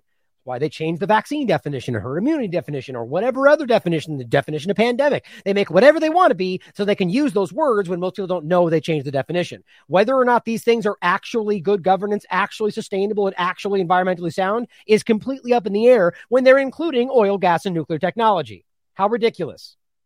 Those are two aspects. I think a third aspect is, and it has been mentioned in our discussion, I think is the need to address those issues from if I take a country level, or even if I take the international level, so we have a dialogue integrating all global stakeholders into the discussion.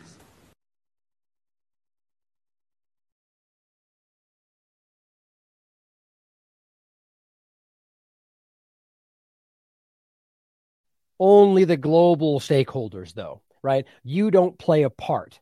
That's the main thing that has to stand out to us here, is it's not your choice. All of this is being decided for you. Now, here is a little quick montage of the Klaus connections with the omission of one very important one that I'll include afterward.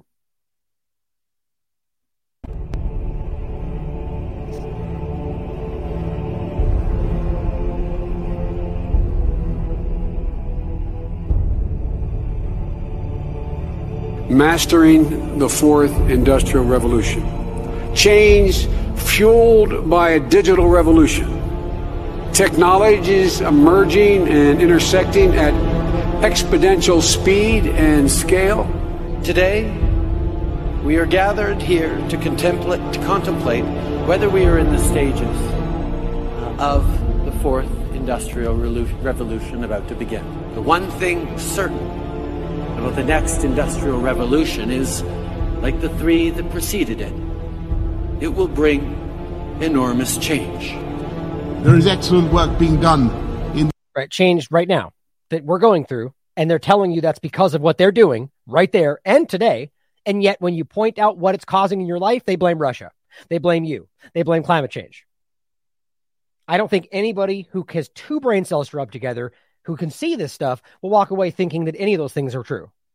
The EU, the Commonwealth, and of course the UN, which has a vital role in ensuring that no country is excluded from the wonderful benefits of this technology and the industrial revolution it is bringing about. The fourth industrial revolution, an all-consuming industrial revolution right across the board, the speed of change 1,000 times faster than during the first industrial revolution, and affecting all services, all products, all countries, all industries, and all people. And of course, I guess they just forgot to include this one too. Mr. President, what is your message to the senators at your trial this week? Mr. President, is your trial now getting underway? Why is it better to be here in Davos than in Washington, D.C.? Well, we're here meeting with world leaders, the biggest, most important people in the world, and we're bringing back tremendous business in the United States, and they're all here to see. I'll be making a speech, and then we'll be leaving shortly.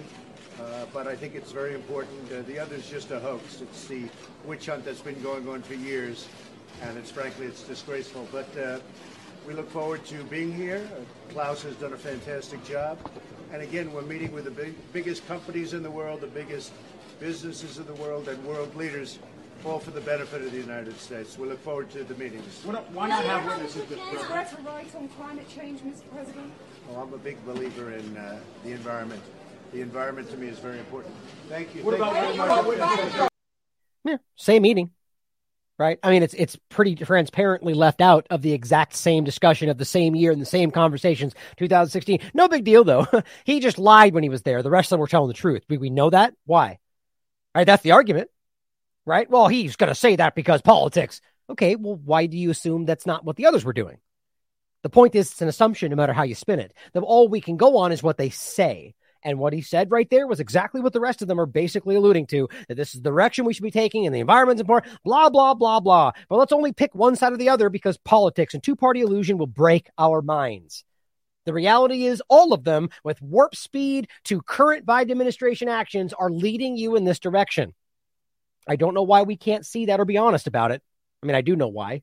The problem is that we don't want to see it. Now, here is an example, also in 2016, of Klaus Schwab telling you, I'm just going to translate it for you since it's in French, I think it was French, telling you what is going to be happening in the fourth industrial revolution, which, by the way, they said in 2016, they were discussing whether that was happening now. They're clearly telling you that's what we're in right now. Klaus has been saying that since 2020. So when he's telling you in 2016 that during the time frame we're in now, you're going to be putting implants in your brain, then we need to start asking whether we can still call that conspiracy theory on Twitter, which they're still doing right now. Or, microchips or in nanotechnology or smart dust or all the things that have been around since for a decade, and whether or not they're currently using those things, or they're in the injections, or they're spraying them in the sky. All this crazy conspiracy theory of today, which will eventually be the reality of tomorrow, even though it's probably happening now.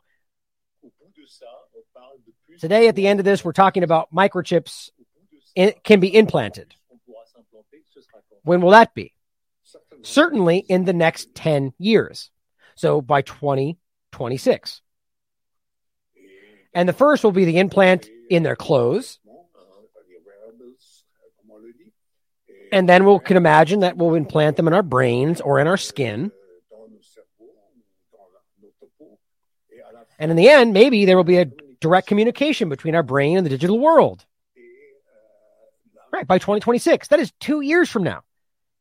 Are we going to pretend like the corporate media is going to act like you're going to have brain chips in your brain communicating with the digital IDs in 2 years? They'll call you a wild conspiracy theorist. Now, I'm not saying because he said it, therefore it's true. What I'm telling you is this is what they're pushing. This is what they're saying is what is happening. You saw Trudeau, Trump, Boris, all of them promoting the same direction. This is where they're going. This is what's happening. It's being ushered in real time. And if you try to discuss things like nanotechnology, microchips, or implantables, you're called a wild conspiracy theorist. How do you make sense of that other than a lockstep agenda? And in the end, will be, it's direct communication. What we see is a kind of fusion of the physical, digital, and biological world. That's what we keep telling you. The fusion between your digital ID, your biological body, and the physical world around you is what he's been telling you for a decade is what's coming now. Now, let's just quickly give you an example of people already doing chips in their bodies. Here's Sweden. This is an Al Jazeera video showing you that it's already happening, at the very least in Sweden, but all around the world. That's the important thing to realize. The most cutting-edge thing about Hannes Sjöblad isn't the phone in his hand. It's the microchip actually in his hand. The tiny implant is the latest advance in a biohacking technology that is steadily becoming a part of normal life in Sweden. We have created a new implant, which is not a chip, it's a full device where you can add different lights, different vibration, different functions. Sweden is a very tech-literate society. And I think this is the main explanation, really, why a lot of Swedes are adopting chip implants. Swedes haven't been shy about upgrading themselves with the new version. Thousands already have microchip implants that they use in their daily lives, waving their hand to gain entrance to the gym, confirm their ID or make payments. A short moment of pain not putting them off becoming part Swede, part machine. Well, we've seen this building for a while in Sweden specifically, but now it's being rationalized all over the place. Now, don't forget, by the way, that we are a decade and a half away from smart dust the size of tenth the size of a piece of paper. That was in 2000, 2001 or 2004, I believe, when the date where he said that was happening on that symposium we always point to. Back then, 10 years ago or more, they had the ability to have smart dust that was a tenth the size of a piece of paper that could run on your own body's heat. This is not easy to look up. This stuff's been openly discussed as the future for a long time, but yet today we're pointing at these big clunky microchips. That seems a little bit like a sandbag to me. That's a red herring. They're saying, look over there at this big microchip when they're already spraying smart dust in the sky. Well, it's certainly something we should ask. I'm not saying I know that for sure, but if it's been there, why wouldn't it be being used, especially when they argue that it's something we should be doing? I'll jump to this right now. The idea that the bioethics discussion, which has been had many times, this is from 2018. Compulsory moral bioenhancement should be covert. Some theorists argue that moral bioenhancement, the idea of putting chips in your body or using smart dust, ought to be compulsory. I take this argument one step further, arguing that if moral bioenhancement, I'll have the moral in front of it just as if that's a foregone conclusion, ought to be compulsory, then its administration ought to be covert rather than overt. This is to say that it is morally preferable for compulsory, forced moral bioenhancement to be administered without your knowing, without the recipient's knowledge, knowing that they are receiving the enhancement. His argument for this is that if moral bioenhancement ought to be compulsory, then its administration is a matter of public health. You see how quickly that slippery slope works? And for this reason, should be governed by public health ethics, which to pretend this is ethics at all is a travesty. It says, I argue that the covert administration of compulsory moral bioenhancement program better conforms with public health ethics than does overt compulsory program, only because they don't even know what's happening. That's such a manipulation. It says covert compulsory program promotes liberty, utility, equality. Really? Thus, a covert compulsory moral bioenhancement program is morally preferable. Maybe you might find it morally preferable or just preferable to what you deal with. The reality, though, is this is only one. There's been many examples of them arguing that if we're going to do this, we might as well do it without their knowledge because they're too dumb to understand it. That's where we are right now. That's what's happening. And I argue that these things are being used while they're pointing at these big microchips and acting like that's the pinnacle of the technology. Not even close. And look, even if you're arguing things like this that have the accessibility and the functions they're claiming this does, you can have things that are barely perceivable by the eye that can do even more than that. I've already made this clear. So why are they using these big clunky things or pretending they are? Here's an example of Tesla owner implanting a chip in his hand to access his car. This is happening all around the country and all around the world, guys. It's already happening. So Seek for Truth points out, quote, World Economic Forum pushes augmented tech, brain chips, and an internet of bodies. This is what I'm going to show you next. This is where it's all going. They're pushing the idea that this is the next step while they call it conspiracy theory, and they're telling you it's the next step. Here's from the Times. Lawyers with brain chip implants would be better, faster, and cheaper. So this isn't even from COVID-19 angle, not even from climate change. This is just going, well, let's put chips in their brain because they won't cost as much. That's where we are. August 15th, 2022. Lawyers could have electric chips implanted in their brain in a revolutionary step that may cut legal costs and reduce the number of solicitors needed to work on complex cases. Now, I'm not one that's going to defend lawyers for any reason, but at the end of the day, this is a dangerous step in a dangerous direction. Proponents of neurotechnology for lawyers have argued that corporate clients will press for the chips as an efficiency measure.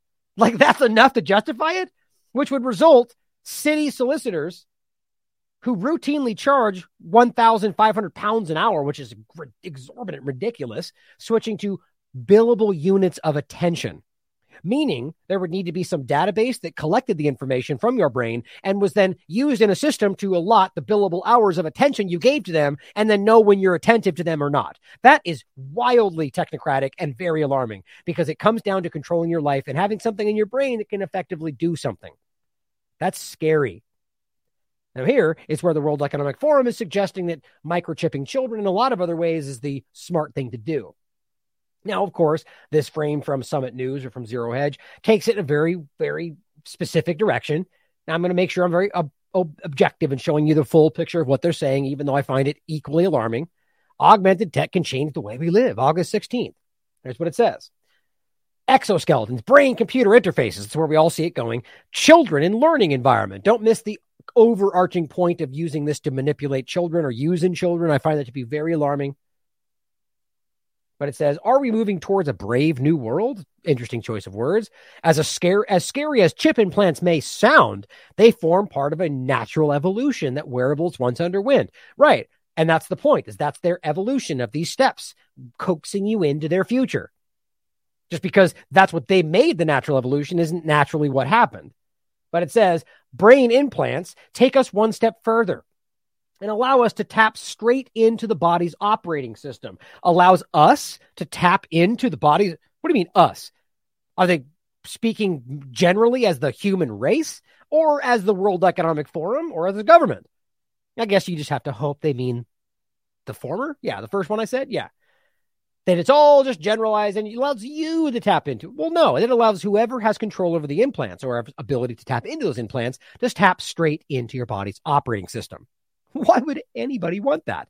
Or even let's just say that's not possible, but hackers might find a way. Why would you allow this? Companies like Neuralink. But Elon's going to save the world, though, too. Listen to Twitter. An indispensable wearable device may be implanted under the skin as a first approach or in the belly if needed. That's crazy. Well, that's already happening is the point. It's already happening. There may be other implants that influence the nerves of the peripheral nervous system or the information highways that connect the spinal cord and brain to organs and limbs. Electrical stimulation of the vagus nerve is interesting because that's right now one way they're pointing and saying, well, the effect of COVID-19, which is probably the vaccines, on the vagus nerve is what's causing long haul. It's a complete guess in the direction of like they're usually doing and something they can't prove. But at the end of the day, there's something interestingly connected with the vagus nerve and the correlation with COVID-19 discussion and what they're pointing at in the future of this. It's very strange. I haven't fleshed it out just yet, but the vagus nerve part of this I find very interesting. It says, would you walk around with a chip in your head? That's conspiracy theory though, right? Just as with wearables, the question is whether implants will follow a similar evolution. Maybe health? I don't know. That's a random thought. What about health? I don't know.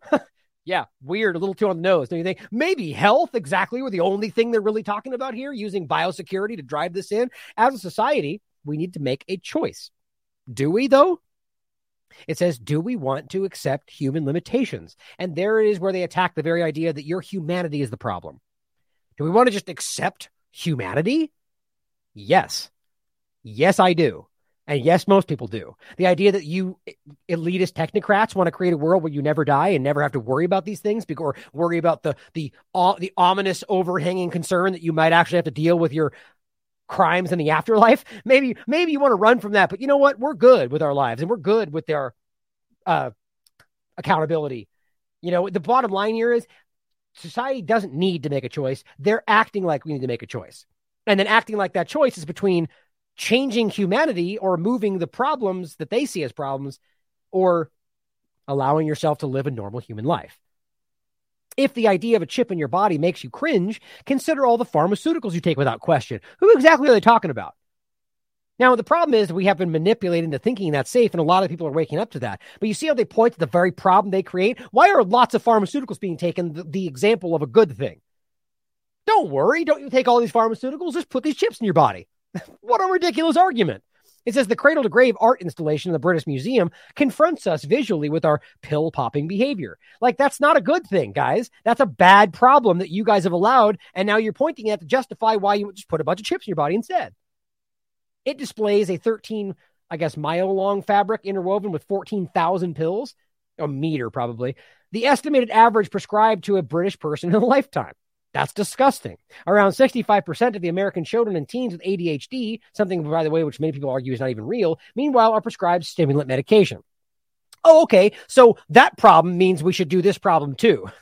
That's some good logic, right? Why don't you point to the fact that we're murdering people overseas to justify why we should murder people somewhere else? It doesn't make sense to point at a problem that's hurting people and justify why we should do something else that those same people progress or suggest, It says we may consider electroceuticals small implants that mitigate symptoms of various disorders by sending out small electrical pulses. Become a cyborg. One compelling argument in favor of bioelectric medicine, don't forget the bioenhancement discussion, is that the stimuli can be stopped at a flick of the switch. And so too can everything else. While drug effects linger in your body for a longer time. Right. And that's exactly the point of what we're talking about, the injection. But if you argue these injections currently linger in your body, you're a conspiracy theorist. But to make that argument here to push you to the next step is okay, though. Stopped at the flick of a switch. By who exactly? By whom? The limits on implants are going to be set by ethical arguments rather than scientific capacity. Really? So now the trust the science crowd is going, forget about the science. Just listen to the people in their stakeholders' positions and their ethical arguments. Oh, so just listen to what your betters tell you. So now it went from trust the science to trust the, political experts. That's pretty crazy. So the owner of the Raytheon company and the Exxon, these big stakeholder capitalists are going to step in and go, here's what's ethical, because they know. I mean, it's a very sharp whiplash type change, isn't it? Scientific capacities right now, what they're telling you is exactly what we should be listening to. Should you implant the tracking chip in your child? They ask. They literally say there are solid, rational reasons for it, like safety. Would you actually do it? Is it a bridge too far? Well, the point is their argument is, well, you put a chip in your dog, don't you? Well, that's not a fair argument. A child is different than a dog. And the idea that you're putting a chip inside of a child that you haven't even fleshed out to see is dangerous or not, like, why don't we see this happening for 2 years on a study and find out if there's any radiation problems or any sickness that comes along with it or any technological things that we don't understand yet? Nah. Just push it on people because it's the right thing to do because we morally say so. Microchipping your children. Ethics should not be preached from an academic ivory tower. Again, so it shouldn't be about research. Rather, overarching or independent institutions should guide policymakers. So, I mean, guys, they're coming right out and saying it now. You should listen to the people that are rich and powerful. The oligarchy should be leading discussions, not academic, not scientific discovery, or what's the word they used? Not scientific capacity, not academia, but independent institutions. That's what the World Economic Forum is saying, because they believe their high-minded perception and perspectives of the world are going to guide your life, whether you like it or not. You just can't miss it. It's not even undertones. This is on the surface. Finally, it says, when do we enter the gray zone? Ethically. It says, well, ethics will advise us. Oh, you mean the ethics that you're deciding? Great. So the same people deciding the ethics will then tell you when those ethics have been crossed. We investigate ourselves, we find ourselves not guilty. How that works out. It goes hand in hand with an evolution from healthcare, again, to what Klaus Schwab said, from healthcare to well care. Just changing the definition in real time. And you don't get to pick it. Welcome to your new normal. Oh, and taking a quick step back into the previous discussion, here is the CEO of Pfizer, with an interesting crossover into COVID-19 land, discussing a new ingestible pills that have little microchips in them that could track whether or not you've taken what you're supposed to take. It is basically biological chip that it is in the tablet, And once you take the tablet and dissolves into your stomach, sends a signal that you took the tablet. So imagine the applications of that, compliance. The insurance companies to know that the medicines that patients should take, they do take them. It is fascinating what happens in this field. Now, you could argue that they're talking about, schizophrenics, which is ultimately what the conversation was around. People that are, mentally incapacitated, and you have to make sure they take their medications. But are we never pretend like that couldn't be abused? And then historically, whether literally everything could be abused has ultimately ended up being abused. We're not children, guys. We can see what they've done. We can see how many times they go, we'll never do that. And then literally do that over and over and over and over, all the time, every time. I just don't know why we can't come to grips with that. It's not left or right. It's your government over and over. And here we are where they're rationalizing the exact same thing. Now, how long until the unvaccinated become the very people that were not mentally sound because of our choices? So we have to make sure they take their digestible pill or the time-release vaccination or whatever else this becomes. Self-spreading or so on. We've seen that these are not hypothetical. These are published documents and what they're discussing. And here we are again with the bioethics discussion going, well, if we're going to do it, we should do it without their dumb or without these people who we think are too stupid knowing that it's happening. That's the sentiment here. You don't understand what's right, so we're going to do it without your knowledge because it's the right thing to do. That same argument is being made for what they're doing around climate change, what they're doing around their biosecurity state, for everything else, guys. You can't miss how obvious this is. So here is the prophet, as they call him, Yuval Harari, telling you the majority of the population in the early 21st century, we just don't need them anymore. That's interesting. That this really does nod to the idea of the depopulation discussion, but you can decide for yourself. In the Industrial Revolution of the 19th century, what humanity basically learned to produce was all kinds of stuff, like textiles and shoes and weapons and vehicles. And this was enough for very few countries that underwent the revolution fast enough to subjugate everybody else. What we're talking about now is like a second industrial revolution.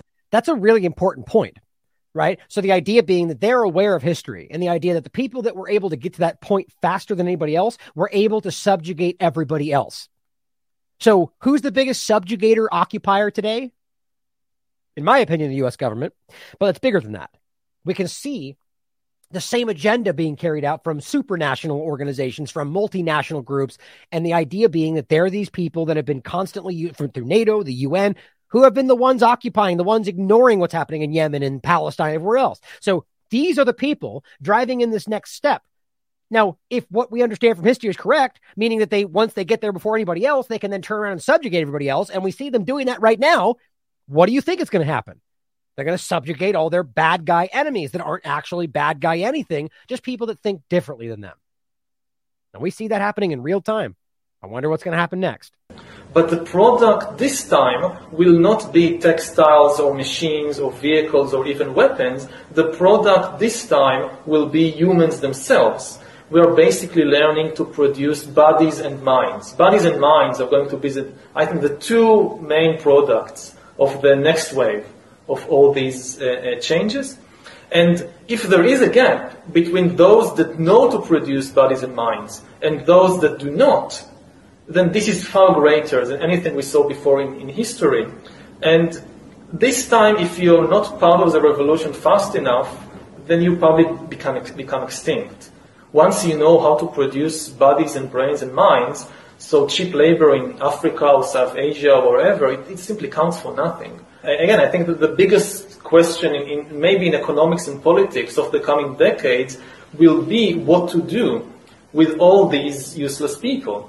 I don't think we have an economic model for that.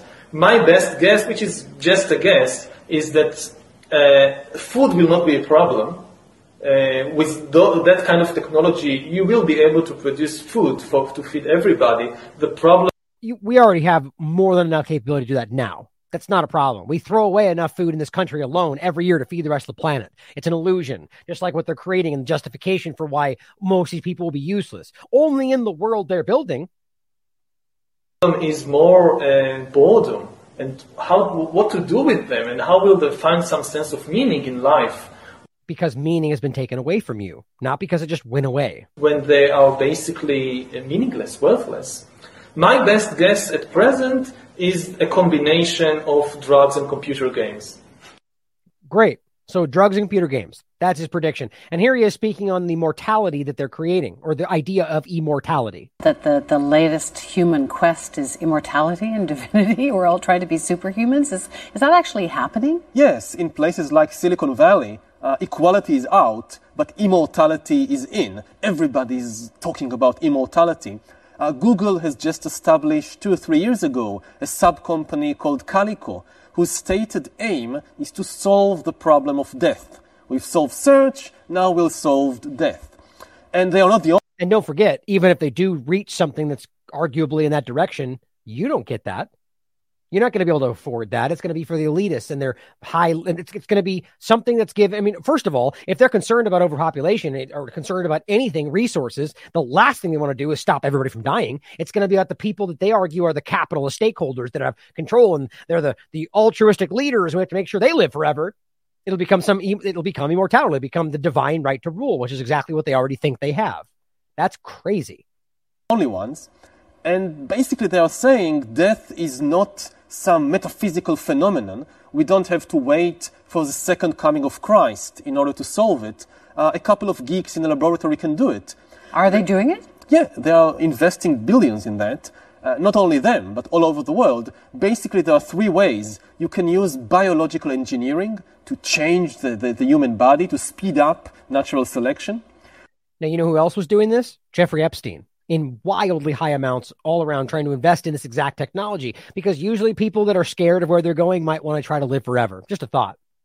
You can use cyborg engineering, which is combining organic with inorganic parts, and you can create completely inorganic life forms. It will be not only the greatest revolution in history, it will be the greatest revolution in biology ever. Will we still be human? Not in the sense that we understand humanity today. Yeah, welcome to your new normal. This is what they're talking about happening now. The 4th Industrial Revolution. Now, Bernie's tweets also points out that the World Economic Forum has announced it's recruited hundreds of thousands of information warriors to control the internet, policing social media and forums for, quote, misinformation and conspiracies, which will then be shut down. You will only know what they want you to know. Now, this is from News Punch. The point is simply that if these groups, unelected and otherwise, are controlling the flow of information from a high level, and so too are your governments and the corporate media and everything else, you're watching a lockstep agenda to control this into this direction. You don't get a choice. You never had a choice. The illusion is being destroyed in real time.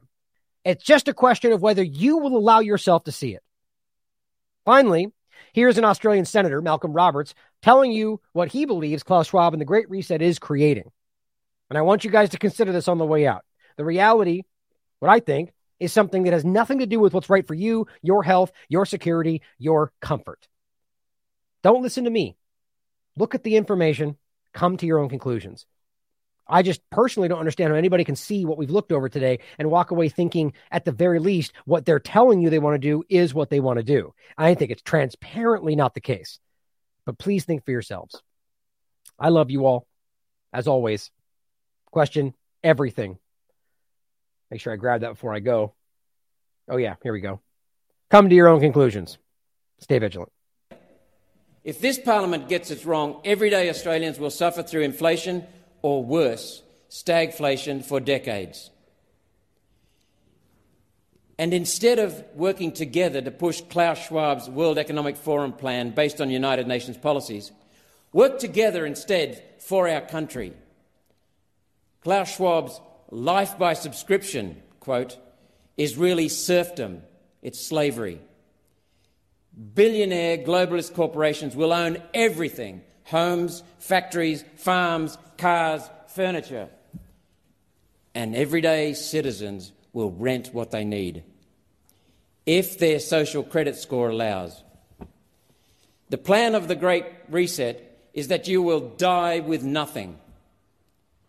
To pull off this evil plan, Klaus Schwab's World Economic Forum will need to take more than just material possessions from Australians. Senators in this very chamber today who support the Great Reset threaten our privacy, freedom and dignity. Yes, they're in this Senate chamber. One Nation vehemently opposes the Great Reset, the Digital Identity Bill, theft of agricultural land use, forcing farmers off their land, and all of the Great Reset. One Nation has a comprehensive plan to bring our beautiful country back to sustainable prosperity. And in the months ahead, we will be rolling that plan out. Instead of Lib Lab pushing Klaus Schwab's Great Reset with the tagline, "You will own nothing and be happy," One Nation advocates the Great Resist. We stand for a world where individuals and communities have primacy over predatory globalist billionaires and their quisling bureaucrats, politicians and mouthpiece media. One Nation accepts the challenge to provide a better future for everyday Australians. We have one flag, we are one community, and we are one nation.